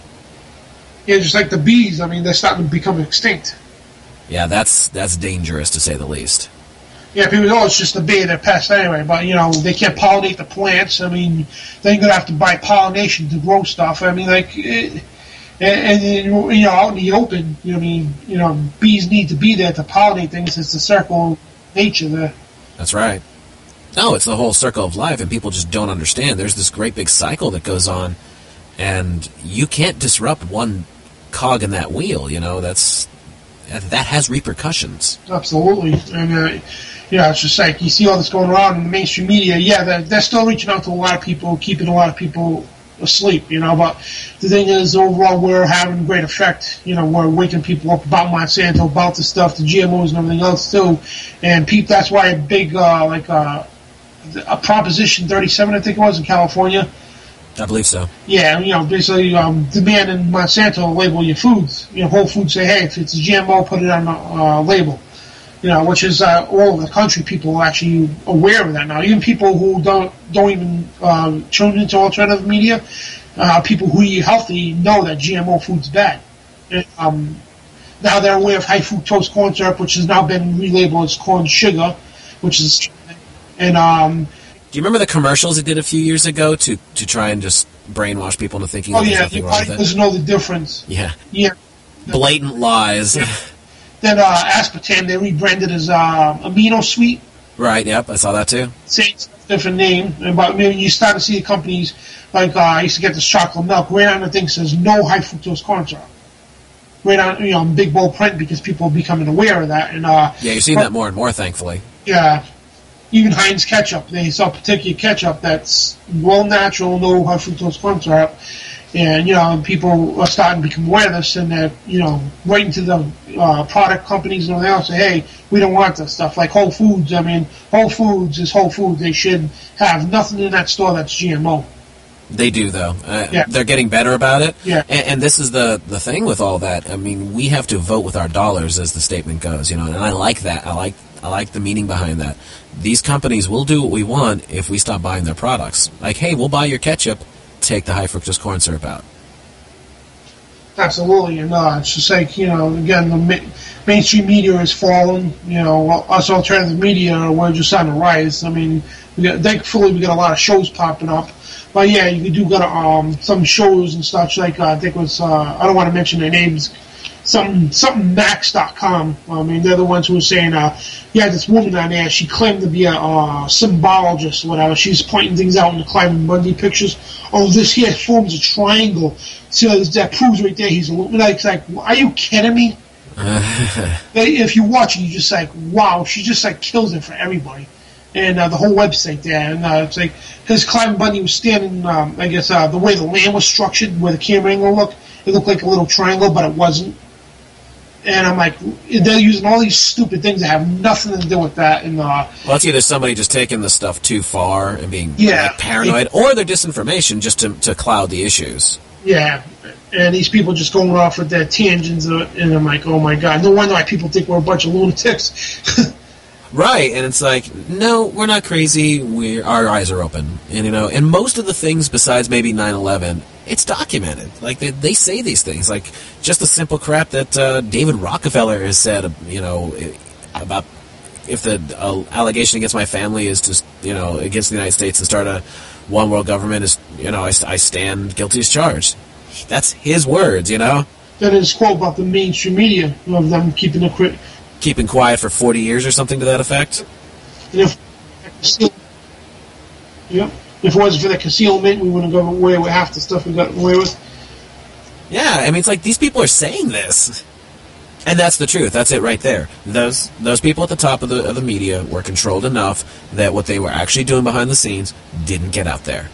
And this goes back to the point I made earlier, that the advent of the internet and this mass communication that's all intertwined is changing that game in a way I don't think these creepy old men ever foresaw, because they're creepy old men. They're thinking in 20th century terms. To them, it's still the 50s, Now I'm in Rhode Island here now. More and more every day I'm getting beeped at. People, once in a blue moon I'll get beeped at with a finger, but once like all the time, every day now, people beeping, like, waving up, throwing their hands in the air, the fist, whatever, like, yeah, InfoWars, whatever, because I got InfoWars stickers on my car. On 9/11 was inside job, we're out the second, they wouldn't be afraid, stuff like that, and the Fed, and so, it shows a lot of, and I'm starting to see a lot more InfoWars stickers everywhere, so it's starting to get huge up here in Rhode Island. Now, would you say, you said you're from a small area, are you becoming well-known? Because, I know you were putting your own looks down, but I would say to your advantage, you are distinctive looking. I know what you look like. And you have a distinctive voice as well. So, that actually is an advantageous thing because you're recognizable. Yeah. Everybody tells me I'm a unique individual. Well, you know what? You don't have to be attractive to have charisma, and that's something I've tried to reinforce to people over and over again. You can't go by that Hollywood standard of everyone, every dude's got to be 6 foot tall and 130 pounds or whatever. You know what I mean? That's ridiculous. That's ridiculous. That's just absolutely ridiculous. I'm not. I mean, I like it because, I feel like I'm my own unique individual. I'm not a copycat of nobody, and I stand out. You know what I mean? And that's what I like to portray, because I encourage everybody else, to be yourself. Be who you are. Don't imitate other people. Don't, of course, like when you grow up into a profession, you idolize people and you start off from there, but you eventually work off on your own. Sure, you draw from the people that you respect, like, hey, I like what that person did. I'm going to take that and I'm going to go even further with it. And then that's what I'm doing with my own radio show. I heard plenty of others doing it, and I decided, well, I want to try that. And this is only my 6th episode, and I've gotten a couple thousand views. And to me, in a little over a month, that's like, wow, that's pretty good. I'm not anybody that anybody's ever heard of, and I'm already doing pretty well. Absolutely. And a year from now, it could be 10,000, and I'm just going to progress from there. Right, and if I keep having people like you, people who already are well-known, who are willing to give me a little bit of their time, and we discuss some serious issues with some serious facts, it's just going to keep building from there. And then once I get my music out there, which I'm intending to do next, it's just going to be one thing leads to the next. And this is what we have to get through to people. You can do it too. I'm a person, you're a person, we're all coming from the same place. We just need to take action. We need to get off our butts and do it. Absolutely, and I meet people all the time when I go to rallies or do reports. I mean, even just at the mall, InfoWars fans come up to you all the time to take pictures with me and everything else, and have signed a magazine sometime. And even at my work, I had 2 people already have me sign the InfoWars magazine, and it feels cool, but because you're reaching out to people. But the thing is, you don't want to be as a rock star, but it feels good because you're reaching out to people. You know what I mean? And yeah, but you do encourage them, hey, I'm just a regular person like you, and you could do the same thing, Right, that's the whole point. Like, if you want someone to take action, we'll look in the mirror. And look at me, look who I am, look where I came from. You can do that too. And it's good that we're all different looking and coming from different places. I look nothing like you. I have long hair. I look like a musician from the 60s. I look different than Alex Jones or whomever, and that's good, because each one of us can say, hey, we're just like you, we're everybody, and anyone can do this. And that's what should be going on now, because there's strength in numbers, obviously, and there's way more of us than quote unquote them, and if we're all on the same page and we're fighting back against what they're trying to bring down on us, well, that certainly increases our chances of being successful, of getting back what we lost. It's like that Disney Pixar movie, The Bug's Life. There, that alone right there says it. The scene with the where they're discussing the ants. If one ant stands up, they all stand up, and they outnumber us however many to one. And that's exactly the truth.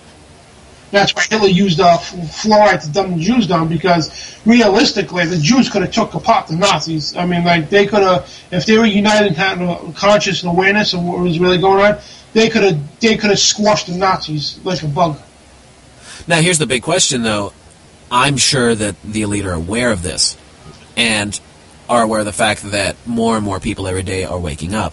What do you think that they're going to have as their next move to try and squash this? Because I don't think they're ready to wipe out the entire planet yet in their whole transhumanist agenda. I don't think they're ready for that yet. Well, they're going to use more, and they go right back to the same old playbook. They're going to install this by using fear. They're going to blow something up, and I've been saying for a while they're probably going to use a nuclear bomb here in America, blame it on whoever. No, this is why you're going to give up your rights, and people are going to fall for it. Because they install fear to the hearts of the American people, and all of a sudden they're complying with any, look at 9/11. And they're right away complying, oh, all right, you know what, we should have TSA in the airports sticking their hands down their pants. And then if I interview people at the airport in Texas, over here too, for InfoWars, and people will say, well, if it keeps me safe, I don't care. It's like, what? And Benjamin Franklin says anybody gives up your civil liberties for security, you don't get or deserve neither. Right. But these people don't concept that. They're willing to give up their civil liberties for a fake security, for fake terrorism, and even if it was real terrorism, I still wouldn't give it up. It's like, well, no, because then the terrorists win. Yeah. Then you've given them exactly what they were trying to do. They're trying to instill fear in you and take away your way of life. It's funny when I travel, a lot of TSA guys know who I am, and a lot of them are good to me. Like, oh, just tell Alex we're not all like that. and I got the pat down, and look, I'm not, I just want to let you know I'm not going to touch inside here. I just gently touch over here. I'm just saying, I'm laughing. I mean, just don't worry about it. But you get some jerks, so that do or don't know who you are, and they're just plain out jerks. I mean, well, if you want to opt that back in, they'll make you wait there for 20 minutes too. If you want to opt back in, you can do it any time, and they'll try to discourage you from doing it. And I'm like, yeah, I'll wait. Yeah, I got all day. That's why I get here out too early. A few years ago, probably around 2010, I'm guessing. Of course, I always opt out because I know what those machines are, and I don't want to be bombarded with radiation. I had an older gentleman actually ask me. He was a TSA worker. He goes, "So let me ask you something. Why did you opt out?" And I kind of looked at him funny for a second. I was like, "Well, I've done my research on what those machines really are, and I don't want to be exposed to that repeatedly because I travel a lot." And he goes, "Oh, well, they told us." This was his words. "They told us there's nothing wrong with them." I was like, "Sir, you should probably do your own research because you're standing next to that thing 5+ days a week." Oh yeah, I told a couple of TSA guys that that operate the machine. It's like you really shit. The eye looks on their face. They wanted to say something, but they were like, "Nope." And there's no bloody shielding on it. Yep. And what happens when you go get an X-ray? That's what I told them, and they're like, they looked at looks of concern, but they knew they couldn't say nothing because their bosses are on. And so yeah. Well, at least you planted that seed that hopefully they'll go look up and be like, maybe I should start looking for another job. Absolutely. I don't think being a TSA worker pays that much. I helped with the National Opt-Out Day, the first one we had.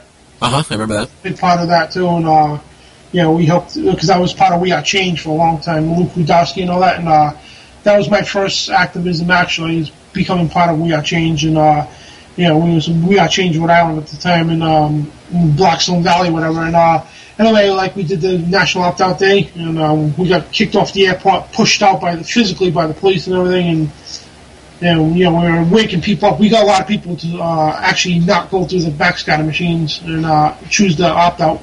So, yeah, it pissed them off, but, Which probably slowed everything down, right?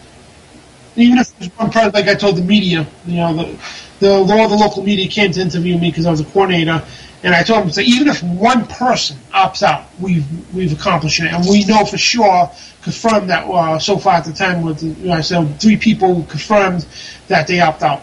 So we accomplished our mission. Even if it's just one person, all this was well worth it, to wake up one person to save one person. Well, that's exactly. Mission accomplished. You at least did something. You reached someone. Yeah. Now, how do you feel We Are Change is going? I don't hear about them as much as I used to. Do you still think that that organization is spreading and people are still getting involved with that? Yeah, I think it's a good organization because it just encourages people, hey, if there's not a chapter in your area, you can start your own. I used to hear a lot about Luke Rudowski, who started it, and I met him a few years ago. I don't really hear much about him anymore, though. Is he still involved? I actually haven't looked up. He's more of an independent freelance journalist. Okay, but he's still doing activism work. Yeah. I mean, when Rand Paul, he actually confronted Rand Paul when Rand Paul was endorsing Mitt Romney and all that. Him and Albie Martin and Rand Paul tried to have the credentials taken away from him. Really? Yeah. Because a lot of people out there endorse, Rand Paul for president, but people quickly forget of the actions that Rand Paul, took. Joining with the GOP and everything else, and become one of their spokesmen now, and endorsing Mitt Romney. I'm like, you don't endorse evil. It's funny. I mean, Ron Paul. I don't think he's a Ron Paul. I really don't. And if not, he's still got ways to go. But I don't think he's ready yet for a president. And plus, the whole GOP, the whole Republican, there's no way in hell. Even if he is a good guy, and there's no way in the hell if the whole country could vote for him. But there's no way in hell the Republican Party's going to give him the nomination. Right. Well, we saw with both of Ron Paul's campaigns that they're going to cheat it anyway. Yeah. Here in Rhode Island, right, we had over 4,000 people packed URI Stadium, and there was still over 1,000 people outside to see Ron Paul. Mitt Romney comes down, and he had about 400 or 500 people, and about 300 of them were his own people. And I seen one Mitt Romney sign somewhere. I know it was a bumper sticker, but Ron Paul stuff plastered all over the state of Rhode Island. Well, who do you think wins the Rhode Island election? Well, Mitt Romney won it by 34%. I mean, if that's not fraud, You know what I mean? Yeah, it's not even believable. Yeah, it's that it wasn't even close. You know what I mean? And the thing is, the GOP, the Republican Party, they'll never let anybody win the ticket. They already have the ticket picked, and I really believe it's Jeb Bush. I believe they already got Jeb Bush picked out from 2010 because I seen all the activity that was going on with Jeb Bush. He's doing a lot of visits to Obama, meetings at the White House, the Council on Foreign Relations. He's doing this, that, and the other thing. And I'm saying to myself, this guy's going to be the next president of the United States after Obama's 2 terms. And I even called it. So Obama's going to go 2 terms. There's no doubt about that. And because he's a perfect establishment puppet. Oh, yeah. They swing the pendulum back over to the right. They're more than likely it's going to be Hillary Clinton and Jeb Bush, and Jeb Bush is probably going to come out. And I'm more sure of it because he's an establishment puppet, and he's gonna implement what his grandfather and his father started, which is the North American Union. It's got a problem, reaction, solution, order, chaos for the border crisis, for this whole Ebola virus thing and everything. We need to just open the borders and create a North American Union, which was already been created by George Bush. And so do you think Obama's like creating all the problems that they're setting up for the next one to fix? Yeah, because Obama was actually supposed to usher in the North American Union. That was his change campaign. But they didn't have no idea of people waking up. Yeah, people started waking up, and it pushed the New World Order plans back dramatically. Yeah, I think so too. It seems like they're getting slowed down a little bit. Oh yeah, 2000. I think it was August of 2010, somewhere over there. That was the implementation date for the North American Union. And but for the mass awakening, people taking up arms in Texas to stop these corridor highways and everything else. And Clinton was all behind it too. Obama was behind it. The Bushes, and people woke up, and it just slowed the New World Order down dramatically. They were supposed to push the Real ID Act through, which is the one ID for all 3 countries. It failed miserably. Right. Yeah, and the beast, I call it, the Obamacare, the implant chip. I think people are pretty hip on that now. Like, that's the one thing that might really trigger a lot of people to go like, whoa.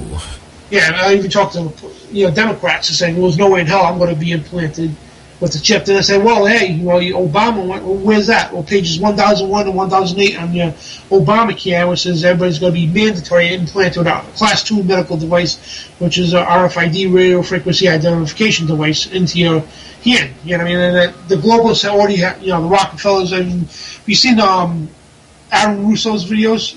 Yes, I have. Yeah, freedom and fascism and all that. He was friends with these people, the Rockefellers and all that. He's saying, hey, we're gonna plant everybody with chips. You can't buy yourself without it. They're gonna pass it off as a medical device first. Which they're doing with the Obama. All countries in the United Nations that have universal care, they have different names, but Obamacare is actually universal health care. And all these UN countries have this. And in these bills there's implementation for implantable chip. They're going to pass it off as a medical device, and when the G20 moves to a one-world currency, which is going to be a cashless, paperless society, it's going to be currency on a digital chip. It's going to be right on the chip that you already have for your medical device. And if you want to throw some biblical prophecy into this, and now the verses in Revelations 18 says, he who has wisdom and understanding, let him calculate the number of the beast, and this is the key word, it is also the number of the man, it's 666. It also goes on to say you can't buy or sell without it and all that. And what he's explaining, 666, anybody seen Da Vinci pictures of the man in the circle, his arm and legs spread open?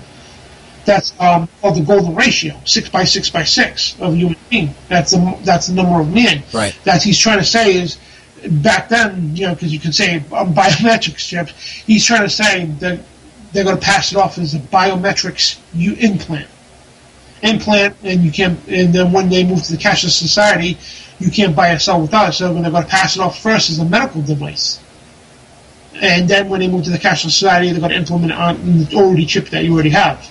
Now, what do you think is going to be the catalyst to bring in that cashless, that digital currency? Do you think Bitcoin is something that's actually dirty? I really believe I did a whole report on that Bitcoin. I don't trust it. Nobody knows the sources of it. People speculate, but nobody knows who really is pushing us out. I really think, and so I'll leave it to that all it is to get people accustomed. What they do is say, oh, no, the government's attacking us all the time. Yeah, it's called plausible deniability. Because when you deny something, when you're against something, it makes the people want it even more. Well, I love the concept behind it, but I'm definitely leery about it. Well, the concept's good, and it might be a good intention. Who knows? You know what I mean? It could be good people behind it, but no, again, nobody knows. But what it really does is it makes people accept the cashless society. Right. Because it's not physical cash. It's not. It's all digital currency and everything else. Right. And people, they can make coins out of whatever, but ultimately it's a cashless society. And under a cashless society, I mean, any kind of fraud can go on. I mean, they could. Well, yeah, it doesn't matter at that point. It's just numbers in a computer. They can just change them at will. And the IRS would have a field day. In other words, you couldn't pay me to fix your brakes on your car. What they would do, all right, it would tax you and him. Then that information would go to the state. And the state would be like, oh, the state inspection company. Oh, wait a minute, hold on. Dan Badandi wasn't a licensed mechanic. So, therefore, we're going to suspend your registration, and you have to go to a regular garage now to pay a licensed professional to do your brakes and re-inspect your car now. So that's where they're going down that road here, And then you could pay somebody to paint your house. For yard sales, flea markets, garage sales, stuff like that would be a thing of the past. Everybody would be taxed. I mean, they would know where your currency's going. Even if it's Bitcoin, the IRS would have a field day. Just like that, say, tapping into your stuff, and they'll do the same thing, and they'll be taxed. Hey, I seen you bought, right on your Bitcoin account, you just bought $50 of lingerie for your girl at this yard sale. Not that you would buy lingerie at a yard sale, but, we're going to tax you. You didn't pay the taxes on that, so here's a bill. And so it goes down a nasty road. And the Bitcoin might, sounds like a good concept, whatever, but it's conditioning the people for a cashless society. That's the only problem I have with it. No, I agree with you there. Do you think there's going to be a catalyst or something that's going to get to that point? Because the thing that's holding up the Federal Reserve dollar right now is the fact that it's still tied as the petrodollar. That's keeping it afloat, no matter how much they print of it, technically print. That's still going to hold as some sort of intrinsic value just because countries have to buy those to buy a barrel of oil. No, I think what's going to happen when they ultimately bankrupt it, and this is where the gold ties in, and people need to pay attention to this, the gold and silver and all that. People say, buy gold and silver, blah, blah, blah, the society. But the thing is, during a disaster, gold and silver is worthless. I mean, the people of Fukushima, Hurricane Katrina, was gold and silver? Did their gold and silver feed their families? No. Historical foods.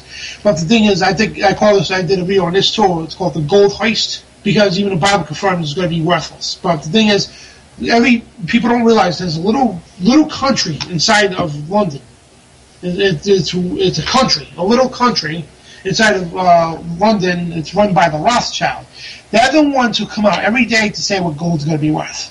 They're the ones who dictate the prices. And if you see how the balance goes, when the economy's doing bad, gold skyrockets. When the economy's doing good, it goes back down. It's a evenly balanced scale, and they do that purposely to fool the people to buying gold. Now, there's nothing wrong with buying gold, whatever, but you know what? If you have money, you should buy storable foods and survival gear. That's more important. But the thing is, they're gonna collapse the whole system. It'll be the backbreaker. And one day that could come out tomorrow, right now, since everybody's buying it, we'll buy your gold now, and they could come out tomorrow to say, literally, hey, gold's gonna be worth today $5 an ounce. You know how many countries and banks and stores, everything, they would just bottom out. It would be the end of our whole economic society. They can literally do that if they wanted to. But they're going to drop gold as well, along with economies, and that's going to be the financial backbreaker that's going to send the whole world plummeting and begging for help from the G20. And they implement the perfect solution, the world global economy, cashless society, new world order. What do you think is going to lead up to that, though? Like, do you think there's going to be like a big event, or do you think it's going to be a slow descent, and then when they're finally done with whatever it is they're doing? It's a gradual descent. This way they get people to submit more. What about like a whole World War III scenario, the way a lot of people thinking that they're messing around just a little too much with Russia and China? Yeah, the whole Russia and China thing, and it's like they want World War III. That's the thing. They want a World War III because this is a whole wacky thing about this. The whole wacky thing about this is it's all a giant staged WWE event. Great way to put it. Well, these leaders, they care less about their own people. Like everybody plays a role in this big world stage. They all play a role. I'm a bad guy, I'm a good guy. The Bilderberg meeting say, hey, you two are going to war next year. They decide who goes to war. They decide who's going to win the war, and they fund both sides of it. The people, like you say, Obama and Putin, they don't really hate each other. They're playing their roles. It's like a WWE show. I hate you, you hate me, I'm a bad guy, you're a good guy, we're going to kick each other's ass. But hey, when all the fans go home, hey, we're going to go out to dinner together, we work out together, I'll go to your house tomorrow, and next week come over to my house and meet my family. You know, that's exactly how the world stage is played out. It's more fixed. I mean, yes, there are some countries that really don't go with the status quo, but it's all staged, all choreographed to push World War III for the New World Order. And again, Obama and Putin could care less how many people, Americans die, how many Russians die. It's no sweat off their brows. Well, no, it's not them that goes to war. It's the common people. Because they know in the end, the globalists know, hey, when all is said and done, 8 billion people on this planet, or 7.5 billion people, whatever, they're going to be dead. And we're going to have a perfect utopia, New World Order with nobody else to share it with. Now, do you feel that there's a timeline for that? I don't like to put timelines on things, but I mean, you could feel it, smell it, taste it, see it, all happening now. I mean, it's right around the corner. I mean, but the thing is too, is the people waking up. That's what's really pushing things back. Yeah, that's what I think too. Because a lot of people ask me those kinds of questions, and I'm like, well, it's flexible. It really depends upon what we do too, as much as what they do. And the other thing, too, that they can't stand the point when I was mentioned earlier about these people are Luciferians. Now, they know, what they don't tell the lower levels, it's a giant pyramid. The elite, they believe in Lucifer as God. Right. They know Jesus is the Son of God. They know he's coming back. They know all the prophecy has to come fulfilled to bring forth the Antichrist on the planet. But they'll never tell the lower levels that. They'll tell the lower levels that God don't exist. They don't exist either, and they'll miscontribute all these different, all this information to confuse everybody on the lower levels. Because again, they want a new world order and they don't want to share with nobody. But they know all the stuff that has to happen. But the thing is on God's timing too. So that's why I tell people, don't be afraid, because if God don't want it to happen, it's not going to happen. I don't know how many times God's doing a monkey wrench in the works. Look at 2010, they were that close from signing the World Treaty. Obama said he's going to sign it, and he doesn't need approval by the U.S. people or the Congress. He's going to sign it. And he was going to sign that World Treaty with the global warming crap. And what happened was, Washington, D.C. got that record snowfall. And at the same time, the entire continent just about was covered in snow. And people like, what the? All these globalists that were going to sign this deal, these presidents and such, they started to question global warming. Wait a minute. If global warming is real, how are we all covered in snow, record snowfall in history? And it collapsed the whole thing. But they were already right then a pen stroke away from the New World Order. That's interesting. That's really interesting. So, yeah. And it's it's divine intervention. It's God's timing, and it's also people waking up that puts a stop to it. Because like I tell people all the time, yeah, they work day and night to conspire plans to do stuff. But just say 9/11. How many years did it take them to correlate the whole plan? Many, many years. Yeah, we don't know. Probably a long time though. But if one person, 5 minutes on the air, just say he pirated every TV station across the country, then gave all details exactly what's going to happen, what plane's going to hit what. All those years of plans, all that money will be squashed out the window. That's why I tell people it only takes even a minute of truth could destroy years of elite's work. Like happened with the Boston bombings, because you guys got it out there. Yep, and if we didn't do that, the Patriot Group, they were ready to come round up the Patriot Groups. Yeah, they were one step away from rounding up all the Patriots and saying, hey, they're terrorists. They came out, they gave Rainbow Six Patriots that target Patriots as terrorists. Yeah, and it just shows resistance is victory. Oh, you absolutely have to do that. And that goes back to what I said earlier. Again, I don't think they foresaw this technology coming to the way it did, and the fact that we were able to utilize it the way we can.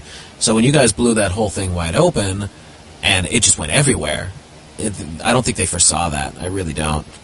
They look like deers in the headlights. I mean, like, what the... somebody infiltrated the mainstream media, and...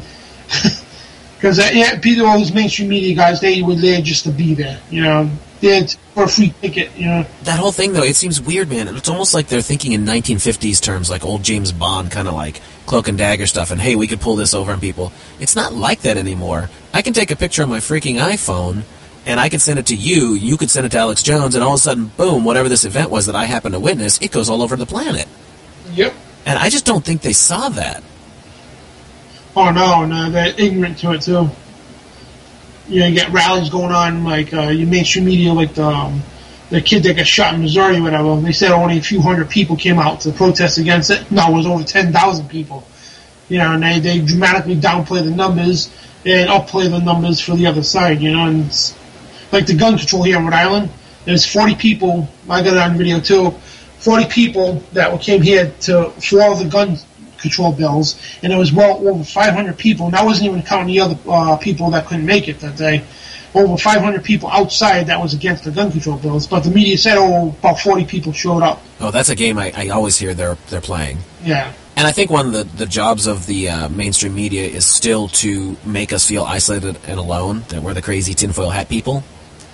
It's like, oh, you're just some crazy nut in your basement, your mom's basement, looking at YouTube videos. When really it's like, no, there's lots of us. Absolutely. And like, you cross your T's, dot your I's.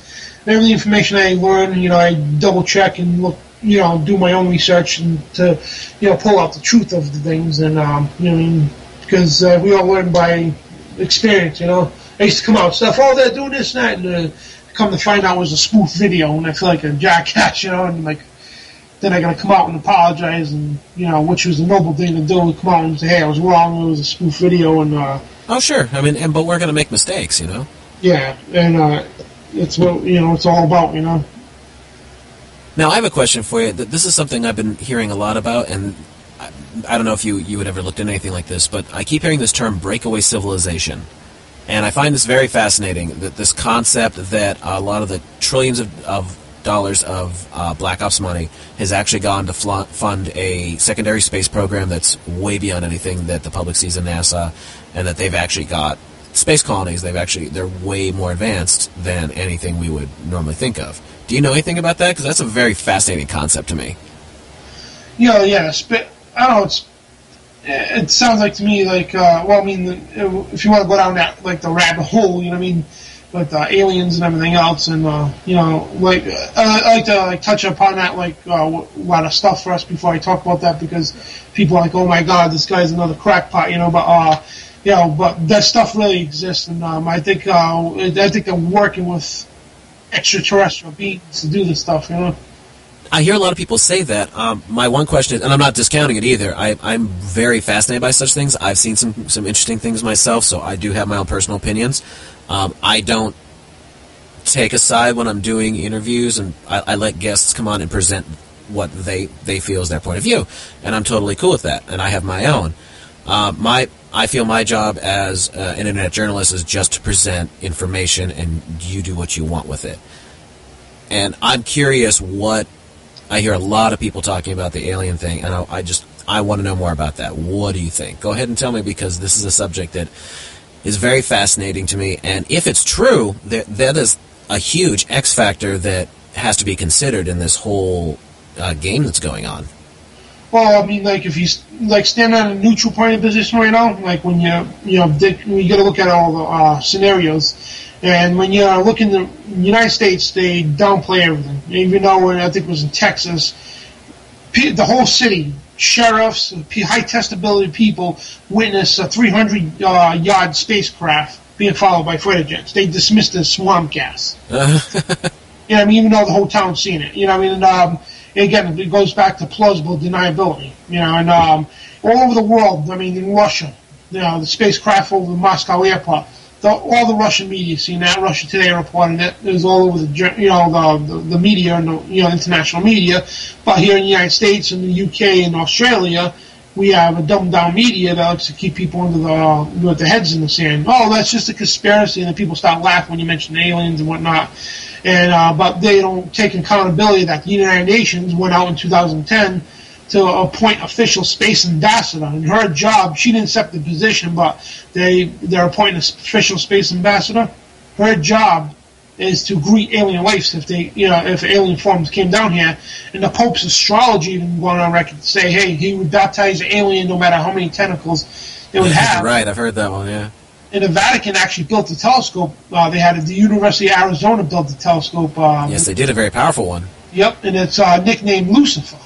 And they say, oh, that's just acronym for something. How coincidental is that? I mean, yeah, that's a little too much in my opinion. Yeah, and they said it was built to look for extraterrestrial life. And why would the Vatican be interested in looking through the eye of Lucifer? Exactly. And, people don't correlate these things, and, it's just it's just a mind-boggling, it really is, and it's just right in everybody's faces, and people don't see it, the movies, the TV, everything, that just conditioning people, oh, alien invasion would be cool to see, and the churches don't teach about this stuff. The churches should teach what the real, what these things really are. The church would never tell you in Revelations, I think it was 13, whatever, about 3 unclean spirits look like frogs that are going to present themselves to the world. It's going to be presented by the false prophet. He's going to reveal 3 unclean spirits that look like frogs to the world. That's going to cause the whole world to unite. That's the Pope revealing to the whole world, hey, we're not alone in the universe.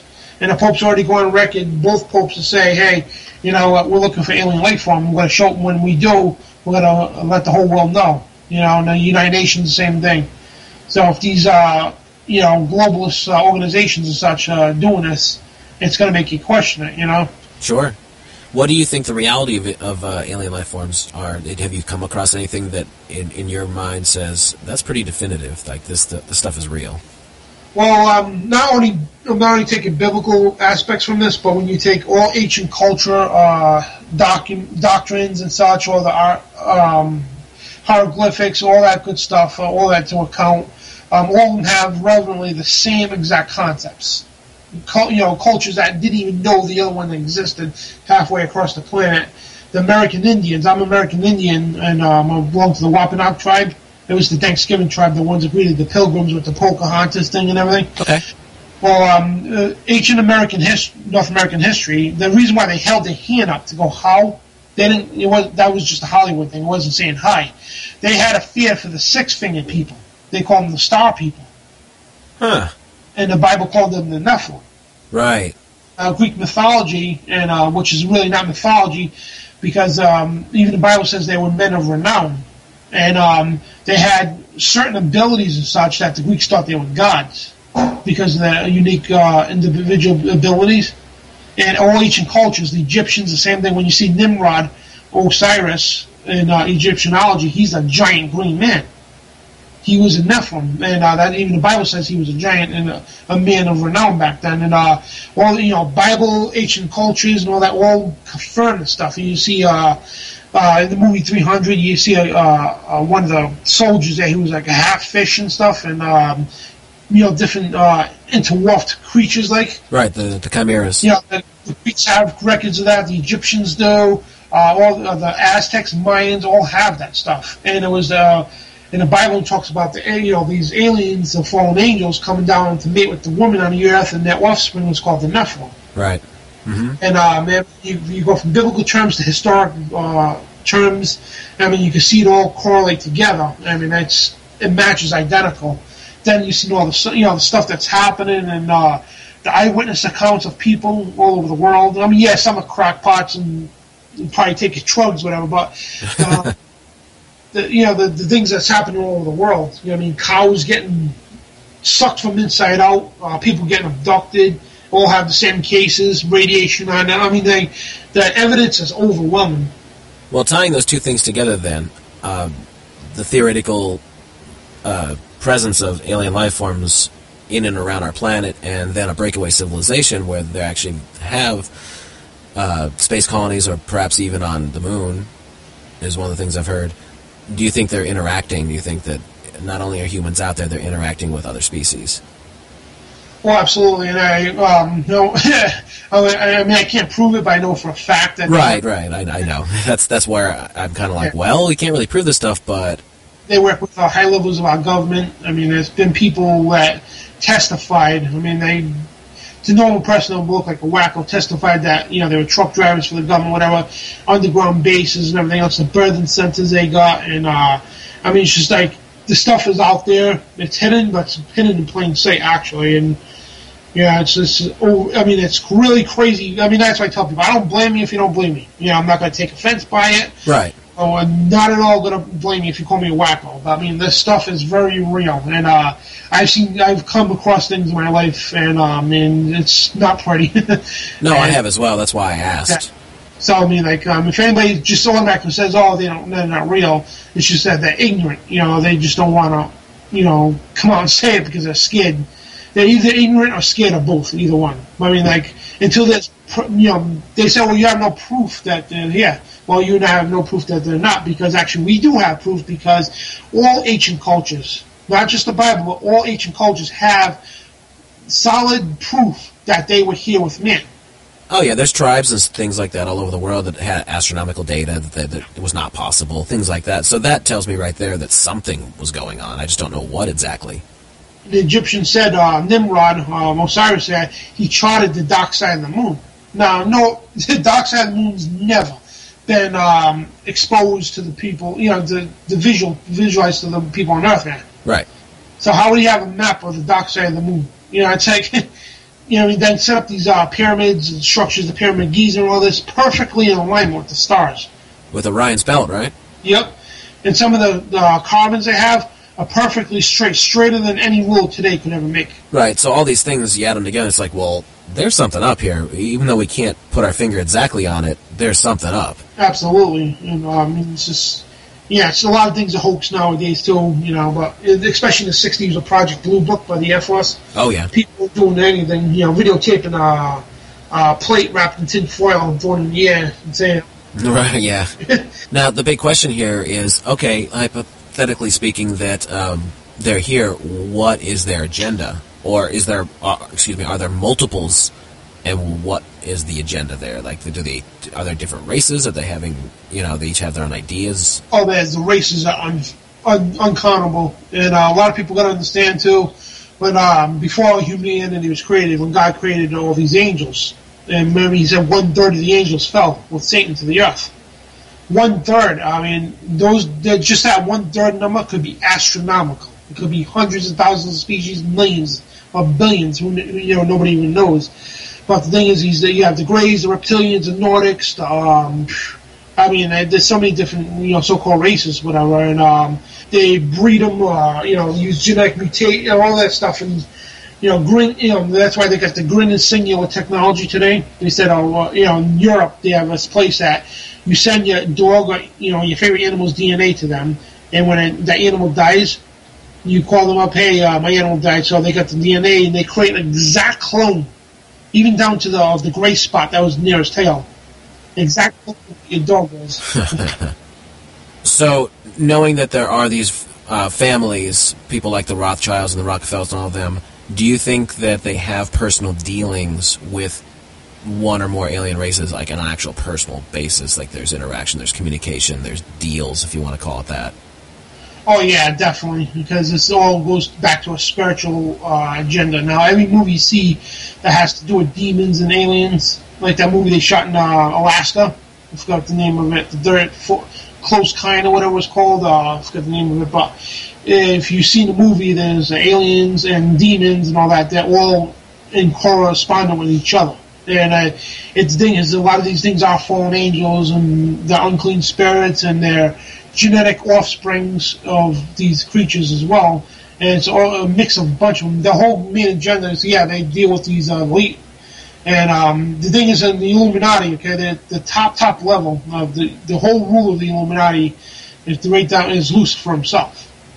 But he has a band of chief angels, he calls them. They're called the Serpents of Wisdom. I mean, the Serpents of Dragon or the Serpents of Wisdom. And they're the chief angels that deal between Lucifer and the High Priest of the Illuminati. The High Priest correlates down to the ruling family and such, and it goes down the chain of command, so to speak. So it's right to the basis of it. It's a spiritual thing that they all talk with each other, and communicate and lay orders down to each other, and they all worship Lucifer as God. And Lucifer promises all his angels a place in his kingdom. That's why they all have a certain duty to do something, and these high priests in the Illuminati, they're the connection to the mediations between man and, the spiritual realm. How do you think the correlation between the spiritual aspect and a physical alien aspect is? Like, what do you think the interaction there is? Like Lucifer being the way they see him as the the light bearer, the illuminated one, all that kind of thing. How do you think that relates to these various alien races that you're always hearing bantered about? Well, yeah, they got to, again, it's just like they're all on the same team. All these races, and they're all in charge of certain aspects. And people say the Greys are the more intelligent ones, and the Nordics too, and the Reptilians are more like the army-type people. And but they all have their role they play within, the system there. Right. So, do you think they're actually from another planet? Some of them, or not the planet necessarily. They can go to other planets, yes, but it's more interdimensionally. That's what I hear too, interdimensional. But it's so some of it's hazy. You don't really know like what's what, because obviously these are the kinds of things we can't have documents for, like we have so much other stuff. But you try and put it together as you can. Now, unclean spirit, because you got familiar spirits, unclean spirits, and unbodied spirits. Unbodied spirits is a spirit that needs a living entity to possess to be in this realm. Which would be an interdimensional being, because they're not physically here. Yeah, and they have to actually come into this universe of existence to a human being or an animal or something. They're disembodied spirits. But the ones who are, it's just like, it's so complex with the interdimensional stuff, and and they're going to be called, and there's certain rituals that have to be done. Top members of the Illuminati, like my friend Bill Schnoblin, Doc Marquise, Cisco Wheeler, they're good friends with all these people now over the years, and they told me about the rituals they have to be, these high priests would raise fallen angels. And they would have communications, even sex with the fallen angels and the aliens. And it's all to do ritual and sex magic and everything else. And they would actually drink the blood of a fallen angel, and it gets so wacky. Like Steven Spielberg couldn't even make anything up like this. Speaking of him, he seems to have an incredible fascination with alien life forms, and supposedly has a lot of. He's collected a lot of objects from all over the world over the years. And everybody needs to remember, all this science fiction is based off of some truth, if not all truth. Right. Truth is stranger than fiction. Yeah, and these things they're amongst us. They're working with our government. That's where we get the technology from. And like the touch screens and everything else. And if you see the technological explosion, one day we have brick phones, and 10 years from now we have touch screens, and just that, and microchips from, the microchip in your phone, this is where people need to stop and really say, wow, when you that little SIM card in your phone, it's like size of, smaller than your thumbnail. And you know what? People have an average, 8 gig, 16 gig card? Right. Just say a 4 gig card, right? You know how much space, back in the 1980s, they would need the size of a warehouse to produce that, not even half that much. Oh, yeah, it's insane, just the insane jumps that they've done in the technological breakthroughs. It's. I think about that all the time, growing up watching Star Trek to the Next Generation as a kid, and, we're walking around with iPads today, 20 years later. It's like, whoa. Yeah, it's just like 25 years ago, you would never imagine. I got a device in my hand, the cell phone, that could call people, record people, video, audio, take pictures, go on the internet, all this stuff, and touchscreen at that, and all these apps. That was, if you said that 20 years ago, even 15 years ago, probably, you'd be like, yeah, right, whatever. No, I couldn't even fathom it. And what's funny is even the science fiction didn't even get that close. Like, you notice they have independent devices for all those things. Like, even Star Trek didn't do that. Like, the cell phone can do more than, like the communicators and all that, because an iPhone, for instance, is a mini computer. You can attach to the web, and you can look up anything you want. Absolutely. So, we're seeing, and it goes back to biblical, too, when it says about knowledge will increase doublefold, and you're looking exactly how you come with the Nintendo, right? It was 2-bit, the tire was a 2-bit system, Then it was, I think the first Nintendo, The original Nintendo, I believe, was 8-bit. 8-bit, that's right. Then the next one was 16, then 32, 64. It just kept 32. 64, and just every time it comes out, it doubles. Vehicles or computers. The next grade up is doubled from the last, and it's a technology booming, doubling itself. You go buy a computer now, and a month from now, it's going to be obsolete from the market. It's. Now, here's a question for you. Do you know anything about the significance of the planet Saturn? Oh, the cult of Saturn, and it's correlated with the Catholic Church there. The origins of the Catholic Church, before they hijacked the Christian movement. And basically it was the Church of Babylon. That's exactly what it was. And was Constantine. They say Peter was the first pope, which is a huge lie. Peter or Paul had nothing at all to do with the Catholic Church.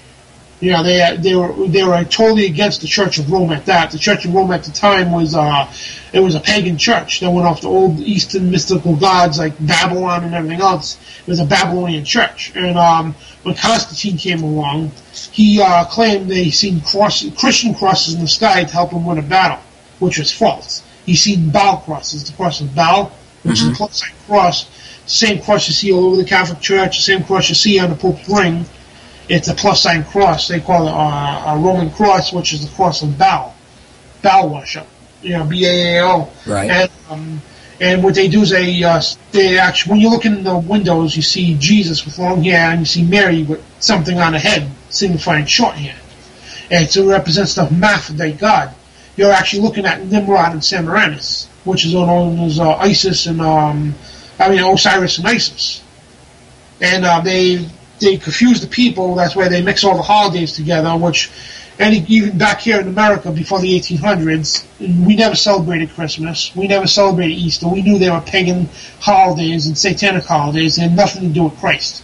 The Catholic Church confused all that together, fused it all together, and caused a great confusion upon everybody when in the late 1800s, the United States started adopting Roman International Vatican Law. And Founding Fathers, we went to churches on Saturdays because we knew the Sabbath day is Saturday, not Sunday. Jesus was born in the spring sometimes. I think it was John Adams, who actually, one of his speeches, he said about the 4th of July, how coincidental is the birth of our nation. It's also the birth of our Savior. So a lot of the old timers actually thought, that Jesus was born on the 4th of July. But it was December 25th is the birthday of Nimrod. Nimrod, which is Osiris, the ruler of Babylon at the time. And the reason why they eat pork for, because he was killed by, his son was killed by a wild boar. His son Timmut, he wanted to be a mighty hunter like his father, and he was killed by a wild boar. That's why they eat ham and everything on Easter and Christmas, and because both holidays are to do with Babylon. Nothing at all to do with Christ at all. And they they merged the two holidays to get people foolishly thinking they're worshiping Christ when they're actually worshiping the Antichrist. The seed of the Antichrist at that. So this goes back to the whole notion out of Revelations that the Luciferian religion is going to take over the planet. Yep, and you're seeing it now, and everybody's calling for the one world religion. The Pope, Pope Francis here, he's been in power, I call it office, office for about a year, and he's done more than any Pope's ever done. And I'm not glorifying this guy, but to the world he's doing good things. He's got the admiration of the atheists, the gay activist community of all people, the atheists of all people, the Muslims, the Buddhists, all Eastern religions, the mainstream Christians, all think this guy is the best thing since sliced bread, and he's calling for a one-world religion that Pope John Paul II tried to start.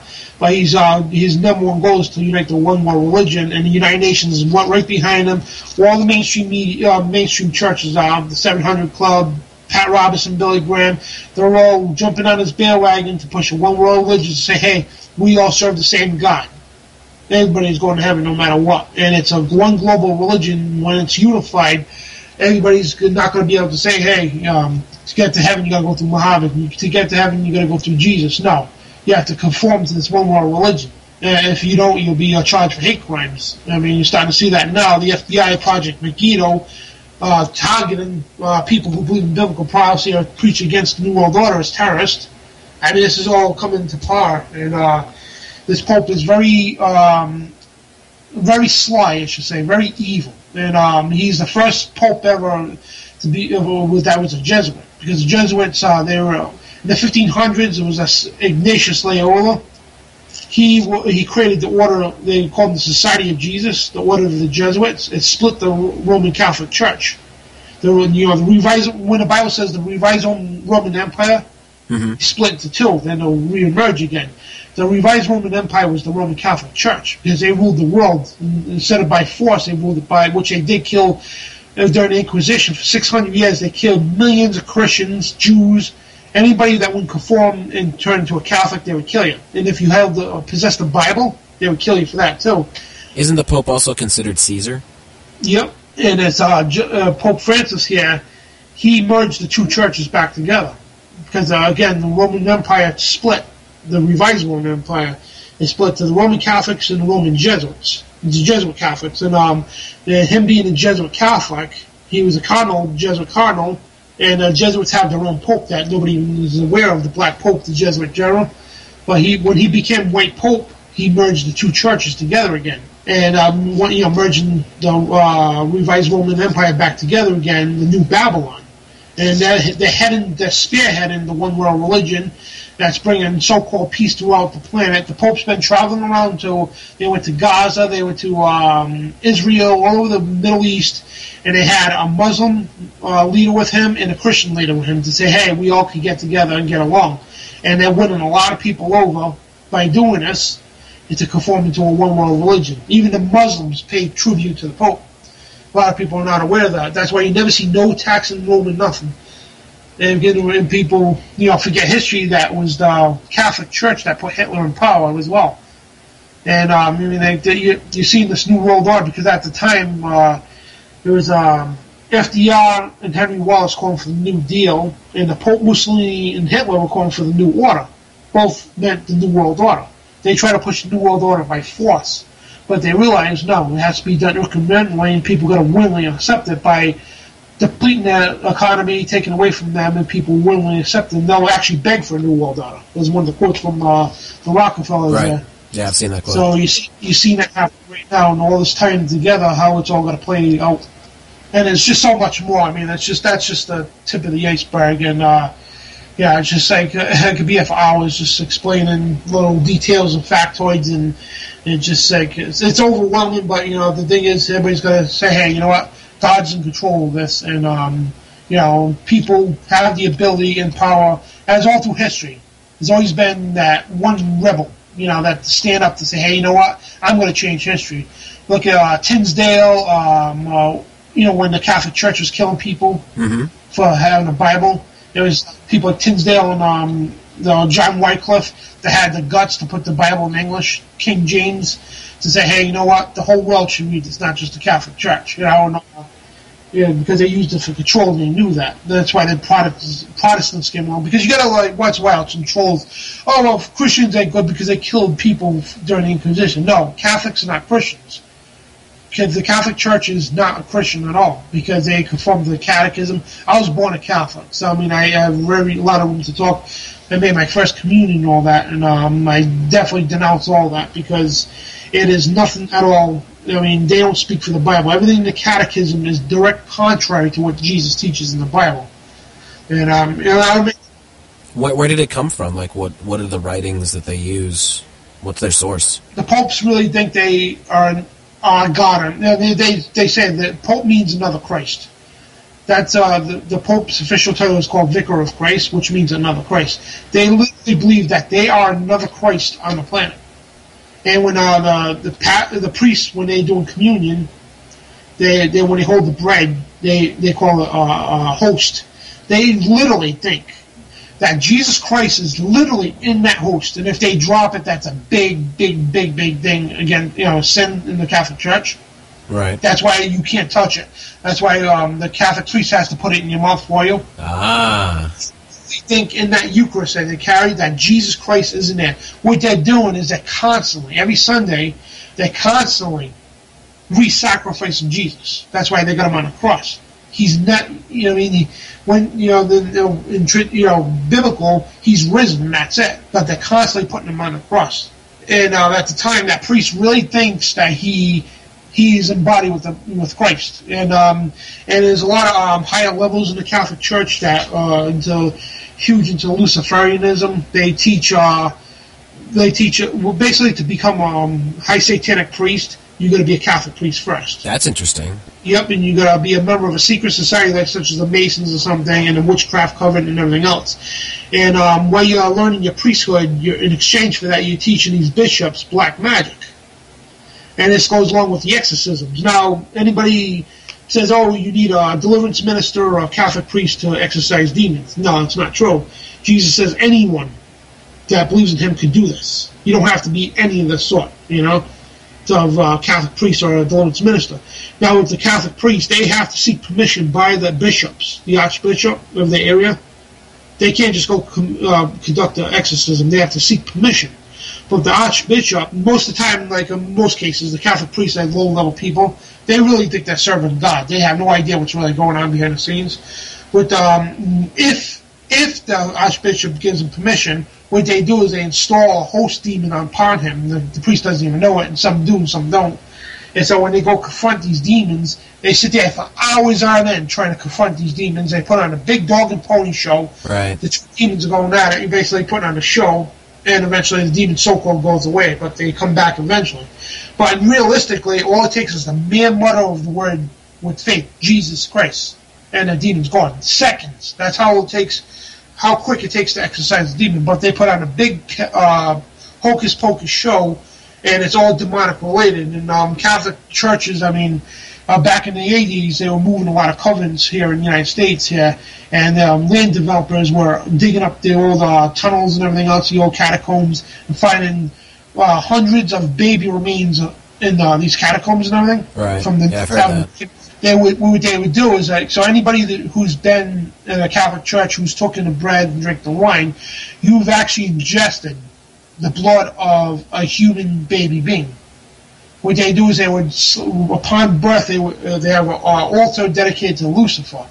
And the nuns would give birth, and upon birth, not even detaching the umbilical cord, they would slice the child's neck and drain that blood into a chalice, and they would all drink from it. And they would the priest there would ordain, or the bishop, the batch that was going to be made for the bread and the wine. He would put his hand in it with this wand thing and sprinkle the sacrificed baby's blood into the batch of the wine, batch of the crackers, whatever, and the people would ingest that. And that's why when he gives you the cracker, he does the sign of the Baal cross, not a Christian cross. He does a sign of a plus sign cross on your forehead. You're receiving. This goes back to Babylon with the Moloch and Baal worship. The parents would put their kids, sacrifice their newborn children onto Moloch or onto Baal. And this goes right back to then, that what you're doing, and all the people in the land there would ingest some of the child. And so what you're doing is like these people unwillingly knowing they're unknowing that they're ingesting a human being's blood. And this has been carried forward all these thousands of years. Yep. That is really interesting. That's the kind of stuff I really like to explore. And the Catholic churches, you go through the windows. I mean, you see all the symbolism all over the place. It's embedded. I mean, just like everything. I mean, all the religious art. If you go to museums and one in Springfield, Mass, I went to, they have a religious art section. It's all from Catholic, all from Roman people and everything else. Da Vinci, Leonardo, and all these people that they've made these all these famous artists. You see all this religious art, but if you really look at this art, you see the nativity scene and everything. If you really look at it, it is satanic to the core. People, it's such a good picture. No, if you really look at it, you see Jesus doing the Hail to Satan, the Baphomet sign, and the demigod symbol with his hands with the two fingers pointed up and the thumb out. Mm-hmm. That's half man, half God. and it's a satanic symbol along with I Love Satan symbol. And people say, "Oh no, the woman, I forgot her name, that invented sign language. The one who invented sign language, when she did that for I Love You, she was a Satanist. She admitted she was admitted Satanist that she made that to say, hey, I love Satan. She injected that into the sign language. So just one more way they got it out there. Yep, but the religious thought that dates back hundreds of years. You can see gargoyles in these things. You can see demons. And when you really look at them, you're like, what the hell? What is that doing there? Because people just glance at, oh, wow, it's so good. But when you really look at it, you see hand gestures from Jesus or Mary or one of the so-called saints or whatever. And then you see black demons facing down and devils and everything else right in the yacht. And you're like, holy crap. How high in the Catholic Church would one have to go before they would be exposed to this, to the truth of it? It depends. I think it's more of a bishop level, and maybe some priests might be aware of it. But a lot of priests do become a Catholic priest because they grow up in the Catholic Church and they really think that they're serving God. Right. They really believe it and think it, and they're honestly good people, but they really believe that they're serving God, but not knowing that they're actually in the synagogue of Satan itself. You know what I mean? And it's just crazy. So you think? I think it's like bishop levels and. Okay, so they have to go up a couple ranks before they. Yeah. Now, do you think that would be they'd be exposed to it right away, or do you think it would be almost like a Masonic thing where you're gaining levels, you're gaining degrees, and learning a little more each time? I don't think right away. They would have to fill you out, and depends. Especially that's where the pedophilia comes into play. And child pedophilia is the number one thing in Kabbalah, and then the number one thing in Satanism, because they believe when you penetrate a child, sodomy, it opens the world of Philemon. And that's in the Kabbalah, which is the highest level of Satanism. And it opens these. That's where Aleister Crowley openly bragged about having sex with over 150 male kids and killing them in 1 year alone. That's how he's killed thousands of kids over his lifetime. That's why he was called the Beast. And it even brings us immortality of doing this, because you're taking the kid's innocence away and giving it to Lucifer himself. It's interesting you bring that up, because a few weeks ago I did an interview with a woman I met who's in Minnesota, actually, whose two children, her ex that she had the two children with, they're involved in this huge sex trafficking ring involving her children and others as well. And when she started trying to fight this, she found out it wasn't just her ex that was doing these things to the two kids.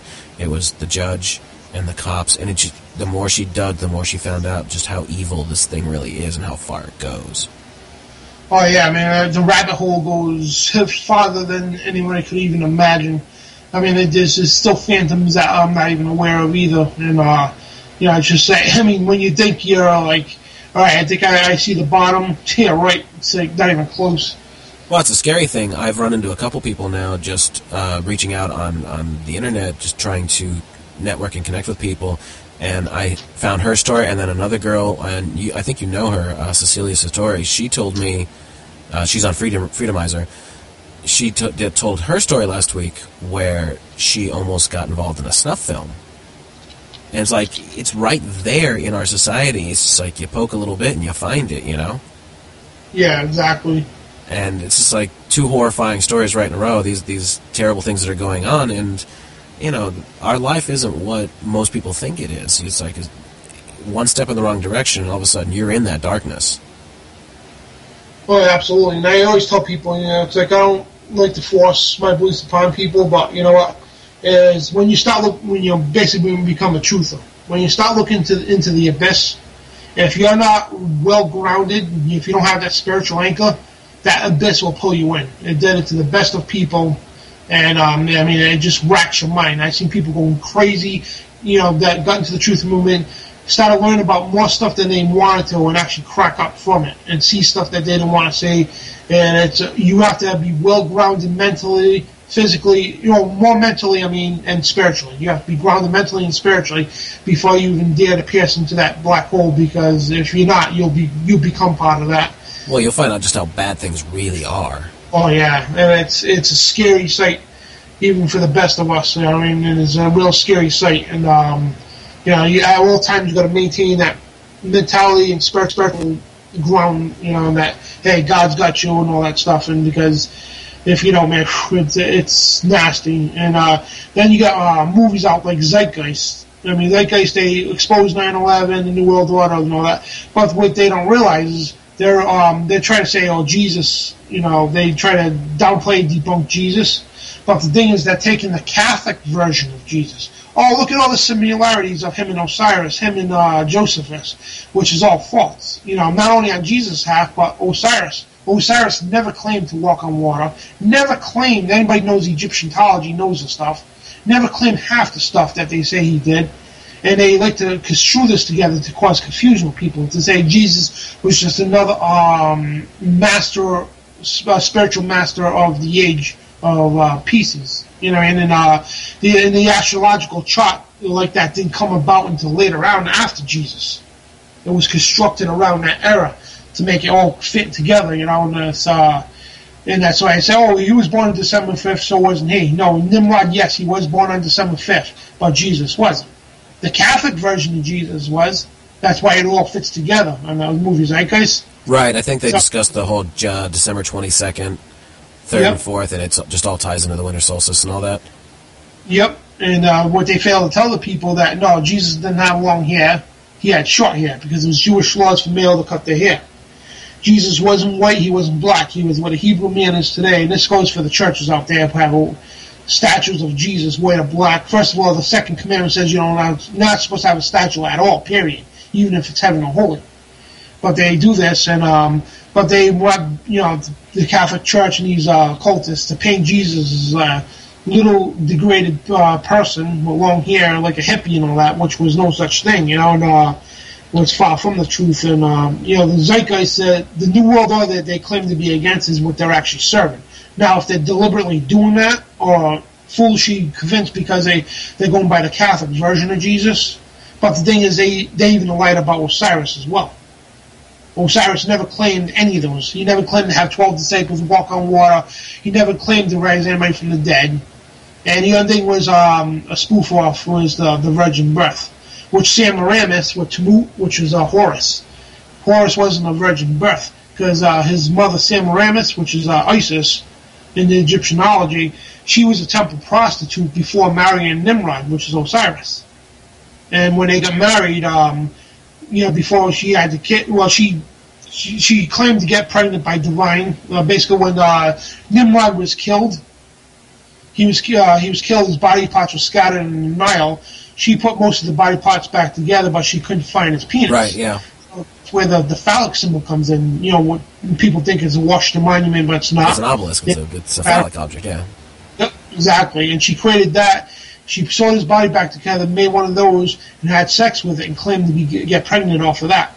But she was already pregnant before Nimrod was killed in reality with Tammuz, which was also known as Horus.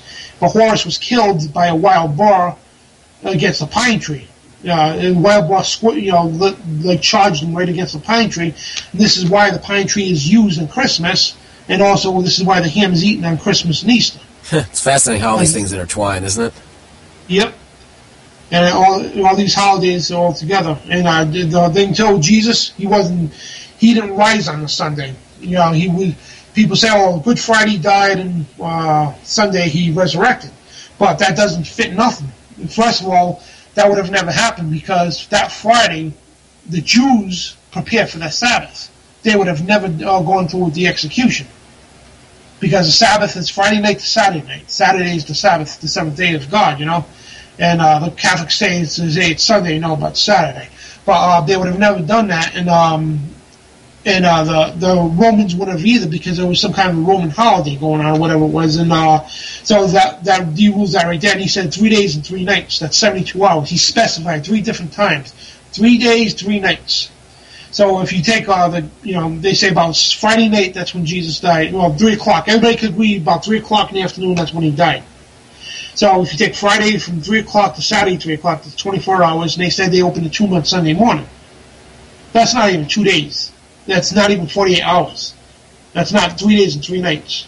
People go, look, Friday, Saturday, Sunday. No, Jesus said 3 days, 3 nights. 72 hours.